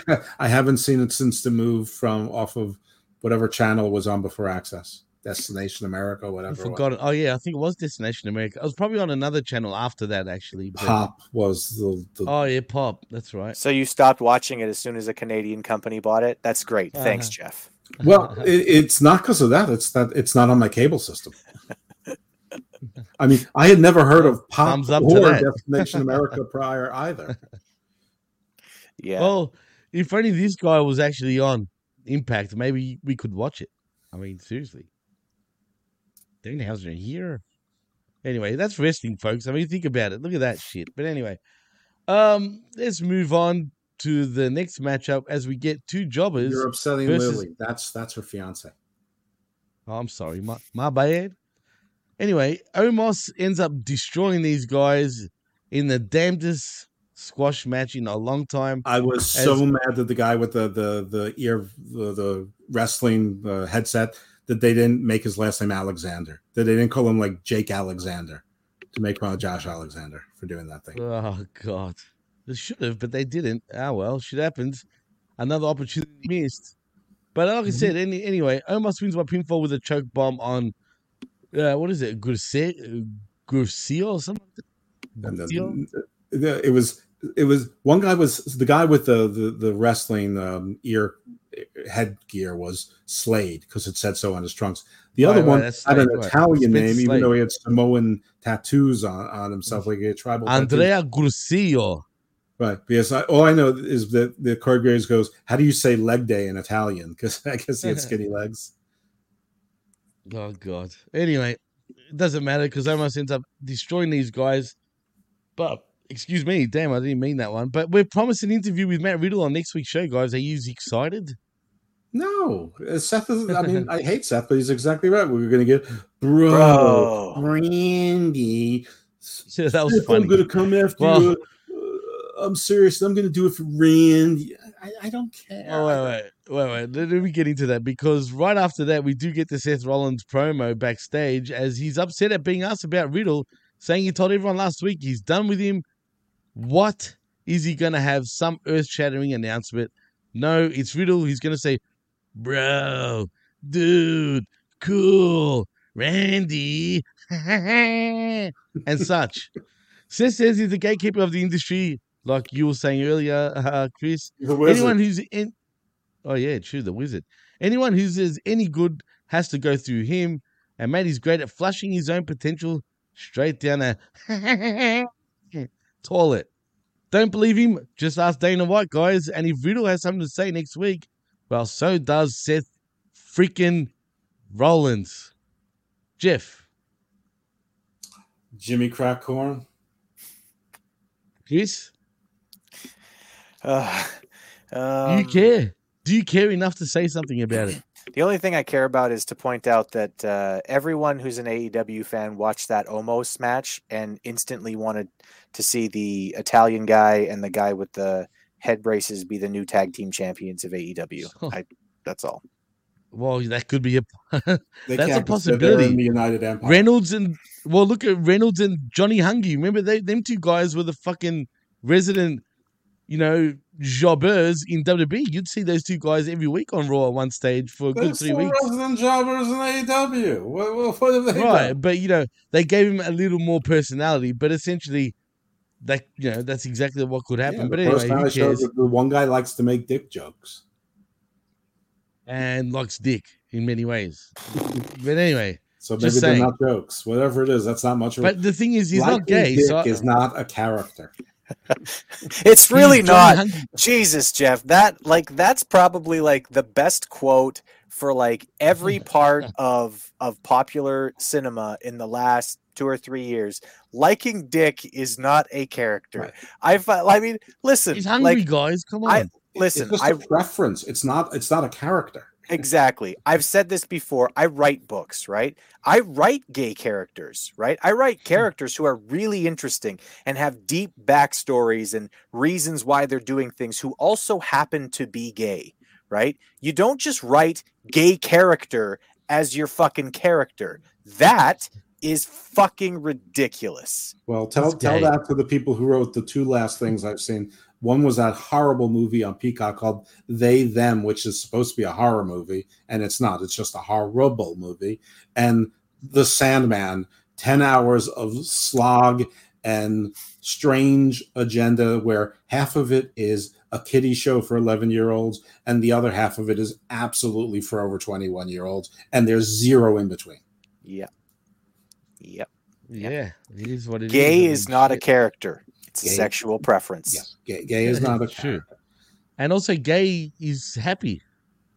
It is that too. And also, listen, I'm cool with representation. I'm fine with diversity. I'm all diversity over here. All that stuff. But everybody isn't gay. I mean, heteronormative is still the norm. Yeah. So I beg to differ, guys. I mean, when 78% of the characters are gay or bi or have some secret perv, why are you showing those pictures then? No particular reason. Oh, okay, well, good. I guess that's the show. No particular reason. You should have PWC. No particular reason. No particular reason. No particular Jimmy reason. anyway, what were we talking about? Johnny Hungry. Jimmy right. and Jeff. The double J. There was a match here. There was a match we were talking about at some point. Well, we were talking about a match. You got me off track, but I'm actually happy you did because I'm just going to. We're talking about Riddle, the build-up between Riddle and Rollins. As a matter of fact, guys, that's what we're talking about. It's stupid. It's stupid. It's stupid. I don't know how we can. I mean, Seth Rollins is a much more talented wrestler than he's allowed to be over this last little bit here, but. Man, it's probably been 4 years since Seth Rollins did or said anything that was interesting. I love this current character. I'm not going to lie, Chris. I love his. I know Jeff. Jesse, both of you are haters. I love the laugh, man. You I'm not going to lie. Character. You don't like doing that. You can do it even if he doesn't. You can do that character. Jimmy, a laugh is not a character. No. But you know what's funny though? He makes that laugh into all sorts of like different scenarios. Like for example, when Cena came back. That's funny. That's annoying. For me, it was funny. He was sitting there. Cena's there. He sees Cena, right? And he's like, The target demo, everyone. The target demo. I guess so. Fuck. There's your demo right there. Australians 18 to 40. Fucking motherfucker. Straight up. Liking dick and bad laughs are characters. There we go. See, I know. You just gave them fucking the. Is he you under just 40? justified their point now. Is he under 40? Fucking hell. We justified the God point because damn it's a true point. See, that is a point. Saying I love the laugh, Seth is awesome, is not a point. Greeks who pretend their name is Jimmy. There we go. That's right. Eat a Two dick, fake both Greeks. of you, man. That's your rock band. Hey. And now you God. still don't believe that's my see. screen. Do you know who that is, Chris? By any chance? That's fucking Buff Bagwell. Yeah. That's so good. Jesus Christ. What's worse, Daddy? His doll or my doll? Your doll's pretty bad though, Jeff. I'm not gonna lie. Yeah, I don't know, but his doll's pretty bad. But look, it's got character though. It's funny. I mean, look at him. What's funny about it? He looks like Mr. Rogers. It's fucking great. Like Mr. Rogers. But It's unless you're fucking Mr. disturbing Rogers, him anyway. looking like Mr. Rogers makes you a pedo. I agree. Yeah. That's a weird thing to. Yeah, I don't know why he went for that look. A PSA to Neil Gaiman, who wrote Sandman. Being a pedo is not a character. That's, I mean, yeah, just. We'd like to hope it's not. I mean, anyway, I mean, it's a let's big move on trade, from the but, pedo. Yeah. I mean, Neil Gaiman usually hits him out, and David Goyer, he's about 60-40 with him. But I don't know. Dude, American Gods is one of my favorite fucking books. I love American Gods. I'm going to blame Gaiman the is third not author, a bad author. because there was some third dude involved in this, and that's the person who must have ruined it. Yeah. Anyway, let's move on, because we get even worse shit. Where we get freaking Gable coming out to thank you. No, this was great. Shut up. This was great. Anyway, it's Chad Gable versus Dolph Ziggler. Ziggler ends up winning by pinfall with a super kick. Not much for me to say really in this matchup, other than these two are both done in my eyes. I mean, well, a couple things here. I mean, one, I thought that we were done with the entrances, then commercial, and they have to stand around through the commercial, coming back to the ring. I hate and the that. other It guy looks still is so in the ring. awkward in person when you witness that, going to an actual TV event. It is very awkward, dude. I'm not going to lie. Right. So he was standing there for 4.5 minutes and waits to yell "shoosh" in poor Otis's ear. Anyway, so that was bad, and also, I don't really know what's going on with Ziggler. I mean, I guess he's really a face, or at least that's what we're to believe. But I mean, I know Theory wasn't on TV last week because he had a death in the family, but it was his uncle died. It was an uncle, right? So, I mean, generally, as a matter of fact, that you had to uncle work for 8 days. Well, that uncle, as a matter of fact, was the reason why he got into professional wrestling. Okay, well, more the reason he should have shown up for the second Raw. I mean, you go to a funeral, I get it, but he can show up for one day. He could fly back. I mean, I bet they'd even fly him. I just don't understand if that's Give the him a story break. why Come on, he's young, dude. Stop. I don't know. Brett Favre played in a football game the day his father died. Look, that's him. He was a lot older by that point, though, compared to Theory. Let's be honest. It's his uncle, not his father. And he was really... I'm just saying that if that's the story, have Theory involved in it. I mean, Alpha Academy, the only reason they're wrestling Chad Gable is because they're sort of Theory's stooges. I mean, they're sort of in league together, but it's not consistent enough for... people, if you're just tuning in because you know Vince is out and AAA is out, you don't know why this match is. All you know is Dolph Ziggler is using the same music that you remember 16 years ago. The match was fine. I mean, listen, it was technical wrestling. It looked like they were allowed to do sort of the amateur wrestling style. I'm sure there were people who loved it. I find it boring, but I know that there's people who loved it. You don't see that on WWE TV a lot. Especially, even in NXT, you don't see it a lot, but you see it more there. But even then, since Timothy Thatcher, I mean, you get glimpses of it with the Creeds and, maybe even Roderick Strong, but not even much. So it's not like I didn't appreciate it. It's not my cup of tea, but that's okay. I've been a wrestling fan for 45 years, so I know not everything is or has to be my cup of tea. So the match was fine. I just wish the Theory was involved, or was some more commentary to tell the story, with the assumption that there's new viewers or viewers who came back to say, maybe I'll give WWE a second chance. So tell us what's going on, especially when you have these other subtle sort of weird half stories going on in the background. But match was fine. I mean, I don't love how one super kick and Gable's knocked out. I mean, he's an Olympian. I don't know why he has to by Ziggler. Why Otis can't ever eat a pin. I mean, the Otis push ended a year and a half ago, so I mean, they could at least share in the losses. I mean, I know why in this case he didn't, because Otis he's the power lifter, he's not the Olympic wrestler, so this was a wrestling match. So I get it in this match, I just don't get it how it's been the last 2, 3 years, 5 years, 4 years, right? Whatever. Yeah, exactly. That's what it really comes down to. It, because really he's got so much more potential, but it is what it is. Jimmy says in the chat, don't we think Triple H will bring it back, though, guys, the wrestling aspects? Some. I mean, obviously he did. So, I mean, he let them go for 15 or 20 minutes. So, yeah. I don't know how often, but every now and then when it's appropriate or when it's the right pairing. Yeah, no, for sure.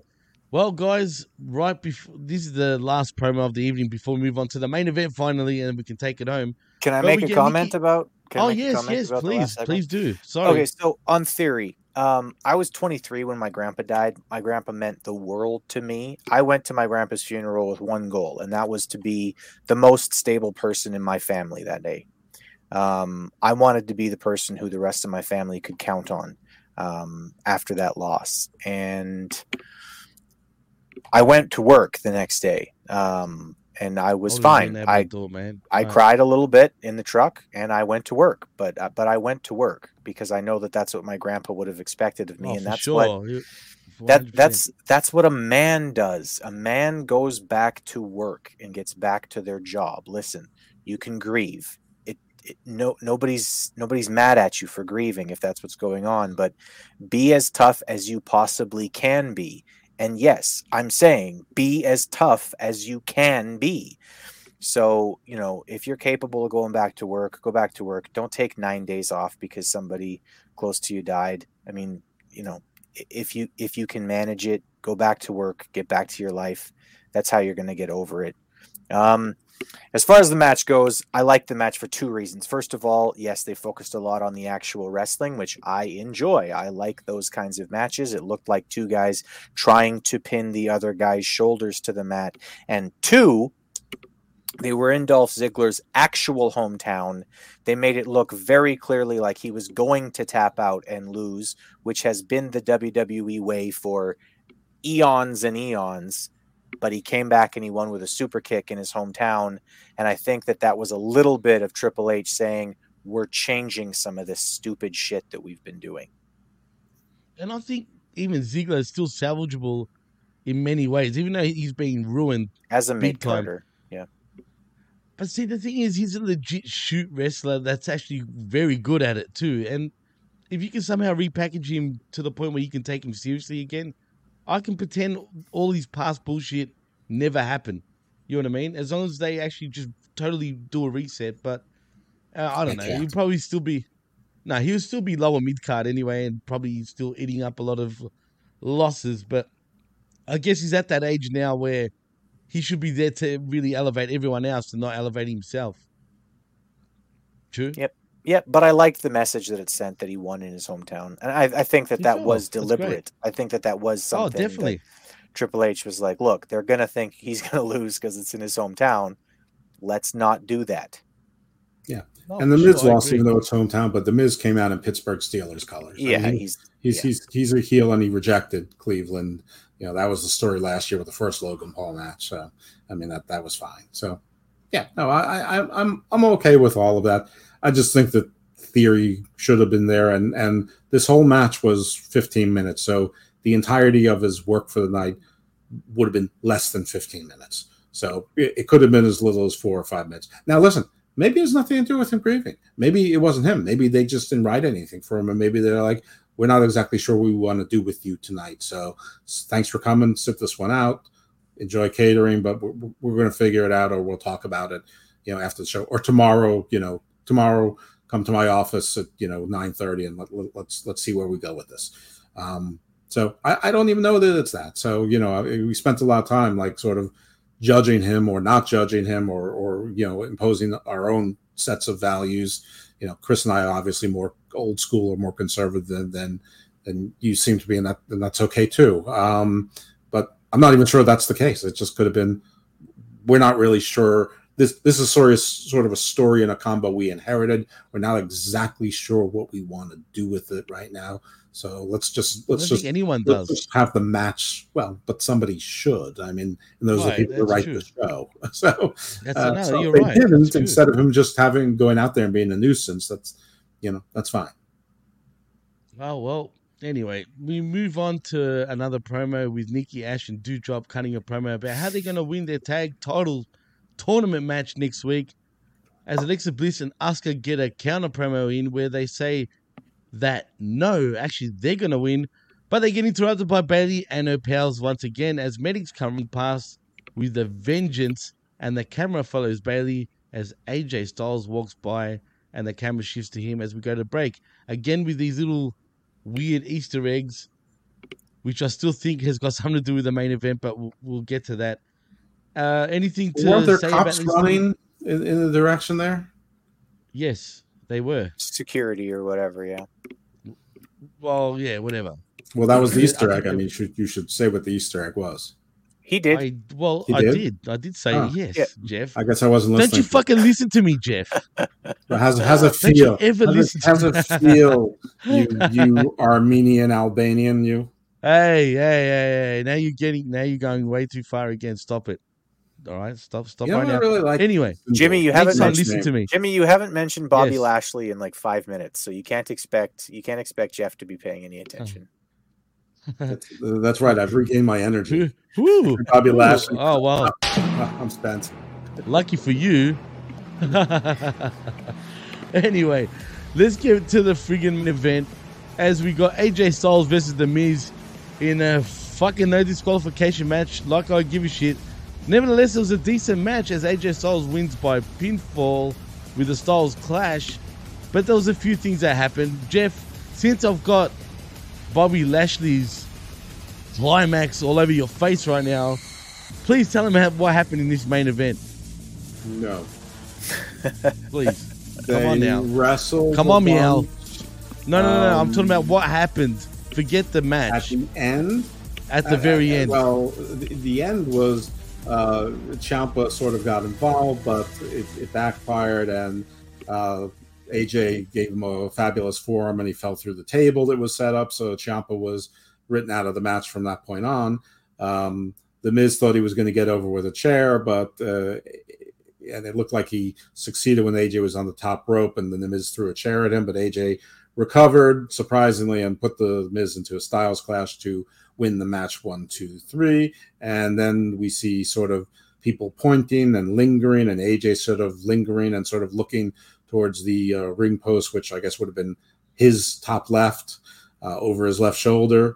And the camera doesn't pan in, but you see that there's a bunch of police and emergency, personnel there. It's not really clear what they're doing. But they slowly pick up someone, and it looks like it's Dexter Lumis. It's not. I assume he was in handcuffs. They were dragging him out, but it wasn't really clear that it wasn't someone that had a heart attack, and they were trying to pick him up. And Corey Graves says, "Is that Dexter Lumis?" And that was it. And no one else makes a mention of it. The camera didn't zoom in to see it closely. Well, obviously it was an arrest scenario, so it's good for that. Thank you for having that shot. I don't know who he was after. Is he after the Miz? Is he after AJ? Is he looking for Theory, his former family member? I mean, is this how we're going to get the Johnny Gargano in to be there? I'm hearing the way is going to be a thing too again. Well, he's someone on the main roster. That's the only thing I ever liked about Johnny Gargano was the way it was funny. And if he's going to be a spokesman, a manager who sometimes wrestles and takes bumps, I'm fine with that. If he's going to be a main eventer or even a mid-carder, no. If they bring a cruiserweight title in and they want him to challenge for that, I'm not thrilled with that, but at least it's okay. Anyway, this was interesting. I don't think it was executed that well, but it was interesting. Hopefully they'll correct it with time. I just think they're in a sort of critical period now where they have to sort of do a little bit more than being sort of, again, I just thought it was too subtle and the strings were not really tied together. But we'll see. Chris, let's see Lumis. I mean, every week when people say, who do you want WWE to rehire? Cross, Lumis, Braun, Bray, John Morrison. Those are all on my lists of people who are basically available. If you were talking about people who are also not necessarily available, of course I'd be with MJF and Malachi Black, who I love, Buddy Matthews, who I think was criminally underused, and some folks like that. But but those are my guys. I like the big monster guys. That's what I like. That's what I dig. That's my thing. So anyway, cool. I'm glad he's back. He didn't deserve to be released. He deserves a nest egg. I would like them to bring in James Storm and reform Beer Money. Let's get some tag teams. Yeah, money. Why not? At this point, fuck. They're towards the end of their careers. It only makes sense to do that. I mean, I'll be down for it. Jimmy says it's Johnny Wrestling, Jeff, goddammit. Could be. Could be Johnny SmackDown. Could be Johnny Raw. Isn't Johnny wrestling Johnny Gargano, by the way? Yeah. Oh, I thought he was talking about John Morrison. Yeah, it is. Wait, Johnny who are you talking about, Jimmy? Are you talking about he Gargano? is. He is. Because yeah. remember, they support indie wrestling. He gave her his last name for Christmas. Exactly. No, you're right. Anyway, Chris, what's your final thoughts about this main event and just Raw in general, man? Yeah, the main event. I mean, it was the wrestling match was not a bad wrestling match. It was a AJ Styles main event. Could I have given less fucks about it? So probably not. I'm not interested in what the Miz is doing. He's had interesting moments in the last few years, but not this. Right now, it's very generic Miz. AJ Styles is back to being a face, which I'm okay with. I like AJ Styles. Yeah, but now he's become like a weak face that hardly wins, or I don't know, man. Well, the hero has to fail before he succeeds, Jimmy. He's failing a lot right now, but in my opinion, I mean, he has gotten wins lately. It's not his time to shine. I know, but I think one more run, I'll be so happy He'll with get just his one last run. Oh yeah, I'm I sure hope he so. will. I hope you're right. So the match was fine. How it ended was very odd. Like I said, I mean, that picture that you showed was very clearly Dexter Lumis, but nothing that was actually on the television was anywhere near that clear. I mean, if you're looking over here, sorry, Jimmy, you're screwing up my shot here. Show me again. Thank you. Money shot here. Okay. I just mean me, not like Jeff's money shot earlier, so if you look over here at the crowd or over here at the crowd, right? And if you were to imagine that one of those faces was Dexter Lumis, that's about as much as we got. I knew who it was because I've seen Dexter Lumis wrestle for a very long time. And I was like, well, that's a really fucking weird face. Oh, that's Dexter Lumis because he has a really fucking weird face. It's not bad, by the way. I have a really fucking weird face. It's great. But, I recognized him. But at the same time, it was like, well, what are they going to do here? And I thought, well, it's Raw. They've got this overrun. So maybe nope. It just ended the show.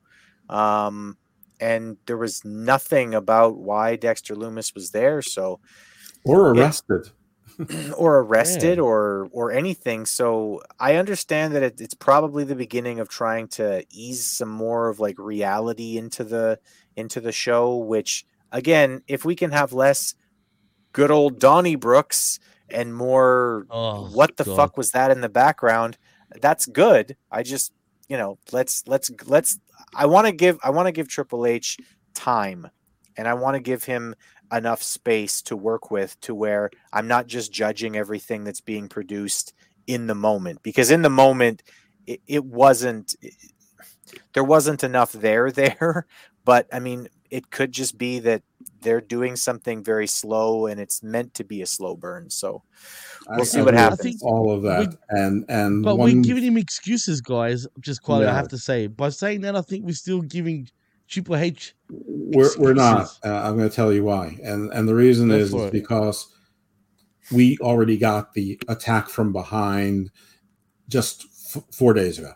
I mean, we just saw Karrion Kross come at the end and attack someone from behind in the big explosive return. So we're getting a do Nexus that again so reunion? soon would have been lazy. This is different. So whether it works or not, I don't know, but he's trying. So these are different introductions, reintroductions of new characters or rehires. So I like that he's trying different things. It's too easy just to have someone coming from behind and right away insinuate yourself into a title match. That's nothing new. So this is something different. Something different, but it needs to have some sort of cadence to it too. You know what I'm saying? If they don't end up, maybe there is a cadence, we just don't know it yet.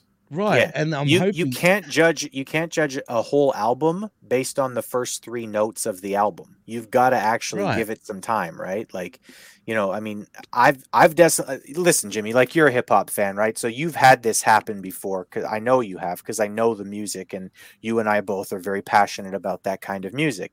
You've definitely heard a rap song before where you heard it the first time and went, "This is dog shit. I don't like the beat, or I don't like whatever. I don't like this." And then after 4 or 5 times listening to it, you're like, "This is the best fucking song on the album." Oh, that's happened to me plenty of times. Absolutely. Right. And then so 3 days later, you realize it's the worst song on the album, and now we are explaining the Baltimore experience of Tarzan Boy. I'll give you a good example. I used to love fucking Master P's. Make him say, don't. But do you remember Make him say, Stop it, Chris. And you too, Jeff. Remember that, like, Make him say, I used to love that dance. I used to love part 1. Yeah, exactly. Things that make you go, But really, I used to love both part 1 and 2 of that song, right? Now I fucking hate it. Like, all I know that Master P is, I could have told you I used to be a soldier. A no limit soldier. Also, he was in WCW for a few months. And the NBA. And a great negotiator of Ricky Williams' contract. Anyway, doesn't he own Hog as well, by the way? He does. He does. He as owns far as I Hog know, he as still well. owns House of Glory. Another shrewd investment. There you go. But somehow he's worth like just $600 million. So I don't know how. Honestly, I don't know how. Who am I to judge? Right, absolutely. And he's still going strong. But anyway, fuck Master P for now. But yeah, you're right, Chris. Absolutely. You want to know why he's going strong? Because he watches Lashley all 24 hours a day. Oh, yeah. He's strong like this, right? Right, Jeff? Anyway, what I wanted to really touch on, my issue is, before we go, and you're right, I'm not going to judge it just yet until I know where they're going with this. But for me, I feel like we're getting a whole new Nexus angle all over again. That's the only reasonable thing I can actually think of that can actually make sense. Because Dexter Lumis coming in here at the main event for whatever reason, doing an Enzo essentially, right? Except this was a work, not a shoot. I still don't understand what the end game is. Just because what? Here's why I don't think you're right, Jimmy. I don't think you're right because I don't think the characters that we're talking about fit that kind of mold. I would actually be very interested to see a Game of Thrones style Triple H is taking over and he's putting his people into place in order to do this or that. Like I would like that. You can alienate the fans that way though. That's another thing if he's not careful. Well, sure, but I mean, the fans fucking threw garbage in the ring when Hogan turned too. Fuck the fans for now. Like, right. I guarantee you, if you were on Twitter right now, you'd see half the internet would be bitching and moaning and complaining about something. You can't play to the. I mean, you have to be aware of it on one time, but you can't play to the IWC because that is a small percentage of wrestling fans. Yeah. So I mean, listen, you could do that, and I could see Killer Cross being that kind of wrestler. Like I could see there being a group of them that come back together even, and it's, we don't understand it at first, but we eventually realize that Triple H is slowly taking over backstage. Mm-hmm. You could call this group the Forgotten or something to that effect, right? Where, the old man didn't know what to do with us, but now we're back and we're going to take over. And we're going to do this, that, and the other thing. You don't even call them a group until you have like a lumberjack match between whatever Seth Rollins and Cody Rhodes or whatever. Right. Your two WWE guys, they hate each other, and then you realize all of the lumberjacks. It's like AOP and Dexter Lumis. And the only thing they all have in common is they all were Triple H guys. Right. But Dexter Lumis is a psychotic, like, at least for what we understand. I mean, they called him Dexter Lumis too. So let's keep that in mind too. So it's probably going to be similar character. Like Dexter Lumis isn't. Creep. Yeah, he's not the guy you go get to do a Game of Thrones style takeover with. Like, no, absolutely not. Right. He's not stable. You need people who are mentally stable in order to do some kind of a takeover. Well, no, for sure. And look, we could be way off too, but I mean that's the only thing that makes logical sense, right? It could be that Dexter Lumis it could be that Dexter Lumis's character in it is he's the guy who knows this invasion is coming, and he's coming to try to warn people, but nobody's going to listen to him because he's a fucking maniac. And he comes across as he's stalking people. Maybe. He comes out next week and he says, I'm here because I have to warn you about the terrible, awful things that are coming to you. And people think he's just being crazy and it's him that he's fucking talking about. But really, he's warning people that look like Triple H is coming in with this whole army. And only Sami Zayn believes him, though. The only character is Sami Zayn that logically makes sense for him to believe. That's it. There's lots of cool stuff that we could probably do if we were booking WWE. I don't want to give them that much credit. Beautiful. Yet, but I know. And also in Game of Thrones, that's the thing. There are pawns, and Dexter could just be a pawn. Yeah, 100%. That'd be interesting too. But again, I think we're giving them way too much credit right now, man. They're not going to think that. There's no fucking way. I'd be shocked. I'm playing devil's advocate here. You know what I mean? I'm saying that's the only logical sense at the time of thinking why these guys are just appearing, because they look so angry, like these guys killed one of their mothers or some shit. Like, you know what I mean? What's their problem, man? Like, you know, what's Dexter's issue? That's what I want to know, you know? If it's over nothing, then I'm going to be bitterly disappointed because, like we were just explaining, they could have gone so many different avenues that would make sense and actually be pretty decent storytelling. But I'm assuming they probably won't go that deep. But I hope I'm wrong. But we'll see, because, I mean, again, I think that Triple H deserves a little bit of leeway here to actually see, can he pull it off? Yeah, let him tell the story, you know, at his pace, you know. There are movies that start out with a bang like Deadwood, and there are movies that start out like Jaws with a slow burn. You know, and you know, and let's see. I mean, am I completely satisfied? Did I feel like this Raw was so much different than the Vince era? No, I didn't think it was so much. When you're looking through educated eyes that are looking for the difference, and you know there's a difference. Do you see them? They're there. Yeah, absolutely right. In a vacuum, would I say that this was a better Raw than when Vince was doing it? I don't know. Not much. Do I think it was better than last week? Not really. Barely. I think.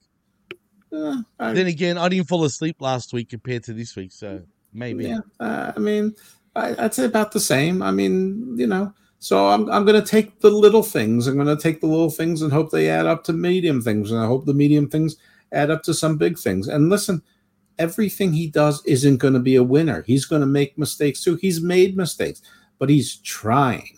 And in wrestling, if you try and if you succeed 60% with good and 15% with okay, that's enough. I can hate 25% of a wrestling show. I'm going to, no matter what.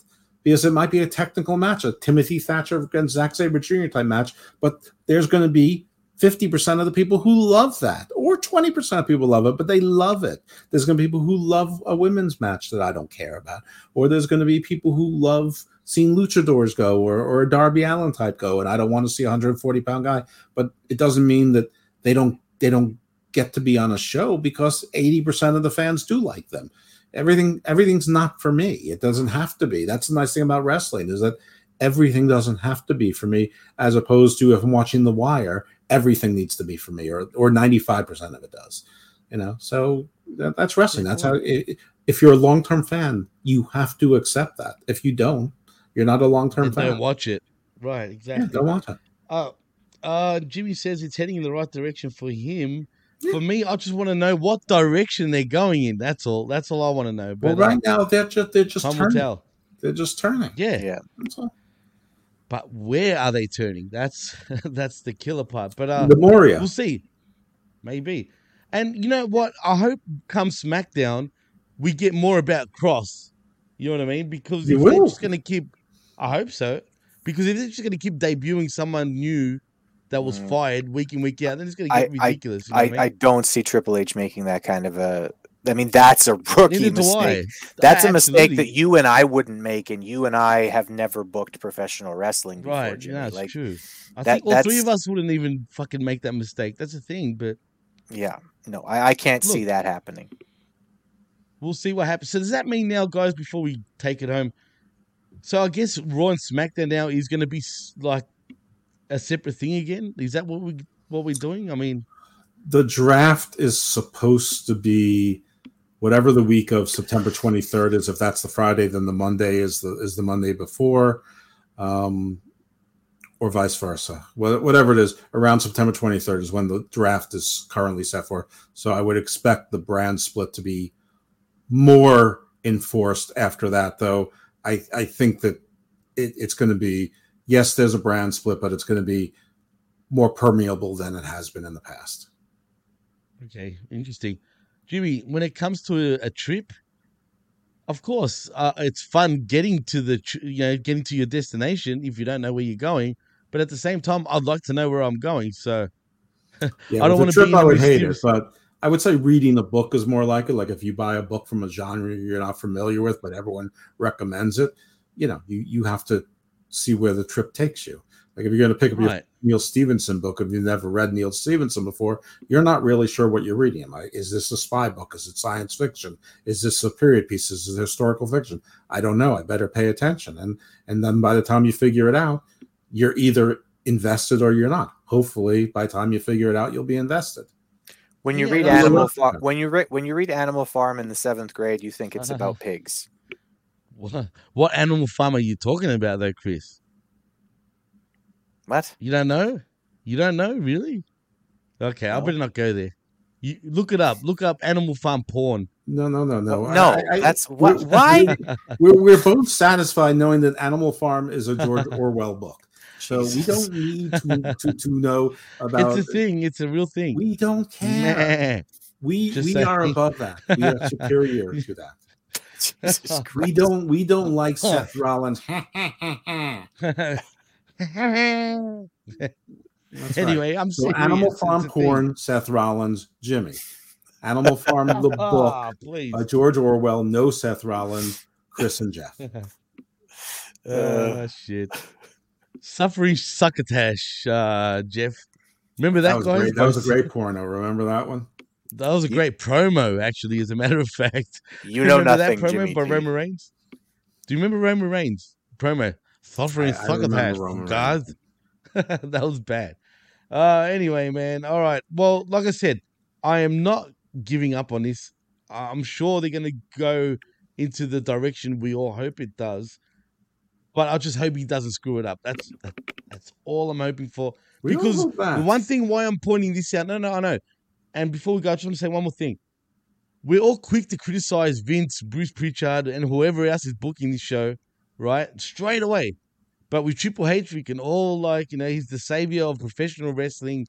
He's the savior of WWE. It's called a honeymoon period or grace period. I know. It's new. Of course, we criticize Bruce and Vince and mostly Vince because they've been fucking it up for a decade or more.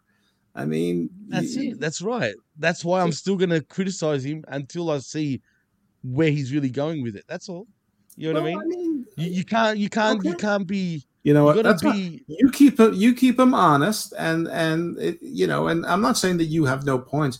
I'm just saying I think you're being a little bit too harsh because there is a grace period, and there are some stories and things that were too advanced and too developed that they're married into it, and they don't want to do a quick reset. I mean, the whole point is to say WWE is part of the universe, the real universe. We have privity, we have history, we have memory, so you can't just boot all your characters. It's not like DC where you decide your universe ended and you restart all new superheroes. They're not doing the new 52. So, exactly. Where everyone's gay. So,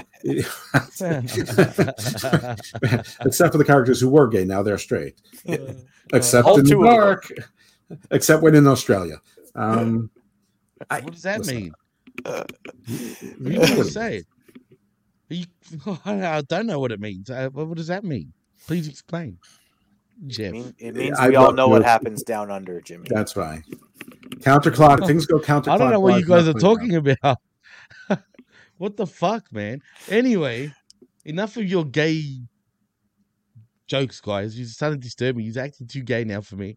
But anyway, I'm joking. Okay, the host of the show who probably said the word "cum" like 40 times in this episode is now disturbed by me making a tiny joke about DC characters. Jesus Christ, Jimmy. Me? Who, me? No, come on. Please. Oh, anyway. James, come on. Oh, God. Jeff, you're in trouble, son. No. Anyway, tell them where they can find. I'm joking. Tell them where they can find you, man. Before I choke. Co-hosting shows with Michael Davis, as always. A-Trap Black and me. Wow. I was going to do you a favor. I might as well just fucking turn it off right now. I don't want to hear about you and your favors. I can't believe this guy, what he said. Can you stop mentioning that name first of all? You're giving him too much hype. That's true. Okay. Fuck that guy. Where can they find me? Oftentimes here, maybe not again, who knows. Hammerlock Hangover with Big Daddy Cool Steven Pena. I referenced him as an idiot earlier, which is true, but so am I. You're really going to lose every gig now, Jeff, if you ain't careful. Right, that maybe my last show on that was the last show. Garden of Doom, non-wrestling podcast, esoteric, historical, alternate history, things that go bump in the night, some pop culture. Garden Views, more topical, legal and policy related. Most recent show was on cannabis law. Recurring theme is sort of laws of Earth extrapolated to the laws and policy of space. So if you're interested in any of those things, check them out. Garden Views is on the Garden of Doom feed, so you don't have to make a choice. You just subscribe to Garden of Doom, you'll get them both. Beautiful, nicely played. Chris, tell them where they can find you, man. Yeah, you can find me on Twitter. I'm at Chris Ambs, Chris Ambs1. Yep, at Chris Ambs1. That's how often I use my fucking Twitter. It's mostly just to like stuff by Michael Davis, and also to promote shows that Jeff has going on. For instance, right now, if you're wondering what happens when a Chinese satellite crashes to Earth and creates damage, who's liable for that? Jeff has an episode up currently about space law and what happens when that kind of thing happens. So very interesting. Just like every other episode that he does. Also, my favorite show that he does is called Garden of Doom, and I am a five-time guest on that show because I am so goddamn interesting. Other than that, my fingerprints are all over the PWC because, and notice I said not my DNA is all over the PWC because we've had entirely too much of that kind of joking going on today. But my fingerprints are all over the PWC. Me and Jimmy run it together. Jimmy does all the work, and I basically just give him some money at the end of the year and come on and say interesting things. So thank you, Jimmy. Is a prostitute now? Am I a slut? Is that what's going on? No, not at all. Yeah, but that's where you can find me. You can't find me currently on Facebook because I'm hiding from people who I usually just don't like. But please feel free to add me on Twitter, and you'll see a bunch of things that I've liked or shared. And every once in a while, I'll even say something clever. Absolutely. Well, if you want to follow me, you can on Twitter at the PWC Network and at DJ Mass Effects. Please like and subscribe right here at the pwcnetwork.podbean.com, where, like Chris said and Jeff said, you can find all our shows right here on the network. Also, like and subscribe at channelattitude.com, the PW Hustle Networks, our Min Media Group, and the blowoffpod.com. What's that? What is it? The logo. All the everything's on the logo there. It is. You have to blow it up, everything. but everything's there. You have to blow it up, and like Jeff said, and that means the blowoffpod.com. In saying that, I don't think I'm missing anything else, but yeah, I think we can take it home. I'm Jimmy T. He's Chris Ambs, and that's Jeff Lippman, and you've been listening to the PWC Monday Night Machismo right here on the PWC Network. See yous. Stay well, my friends.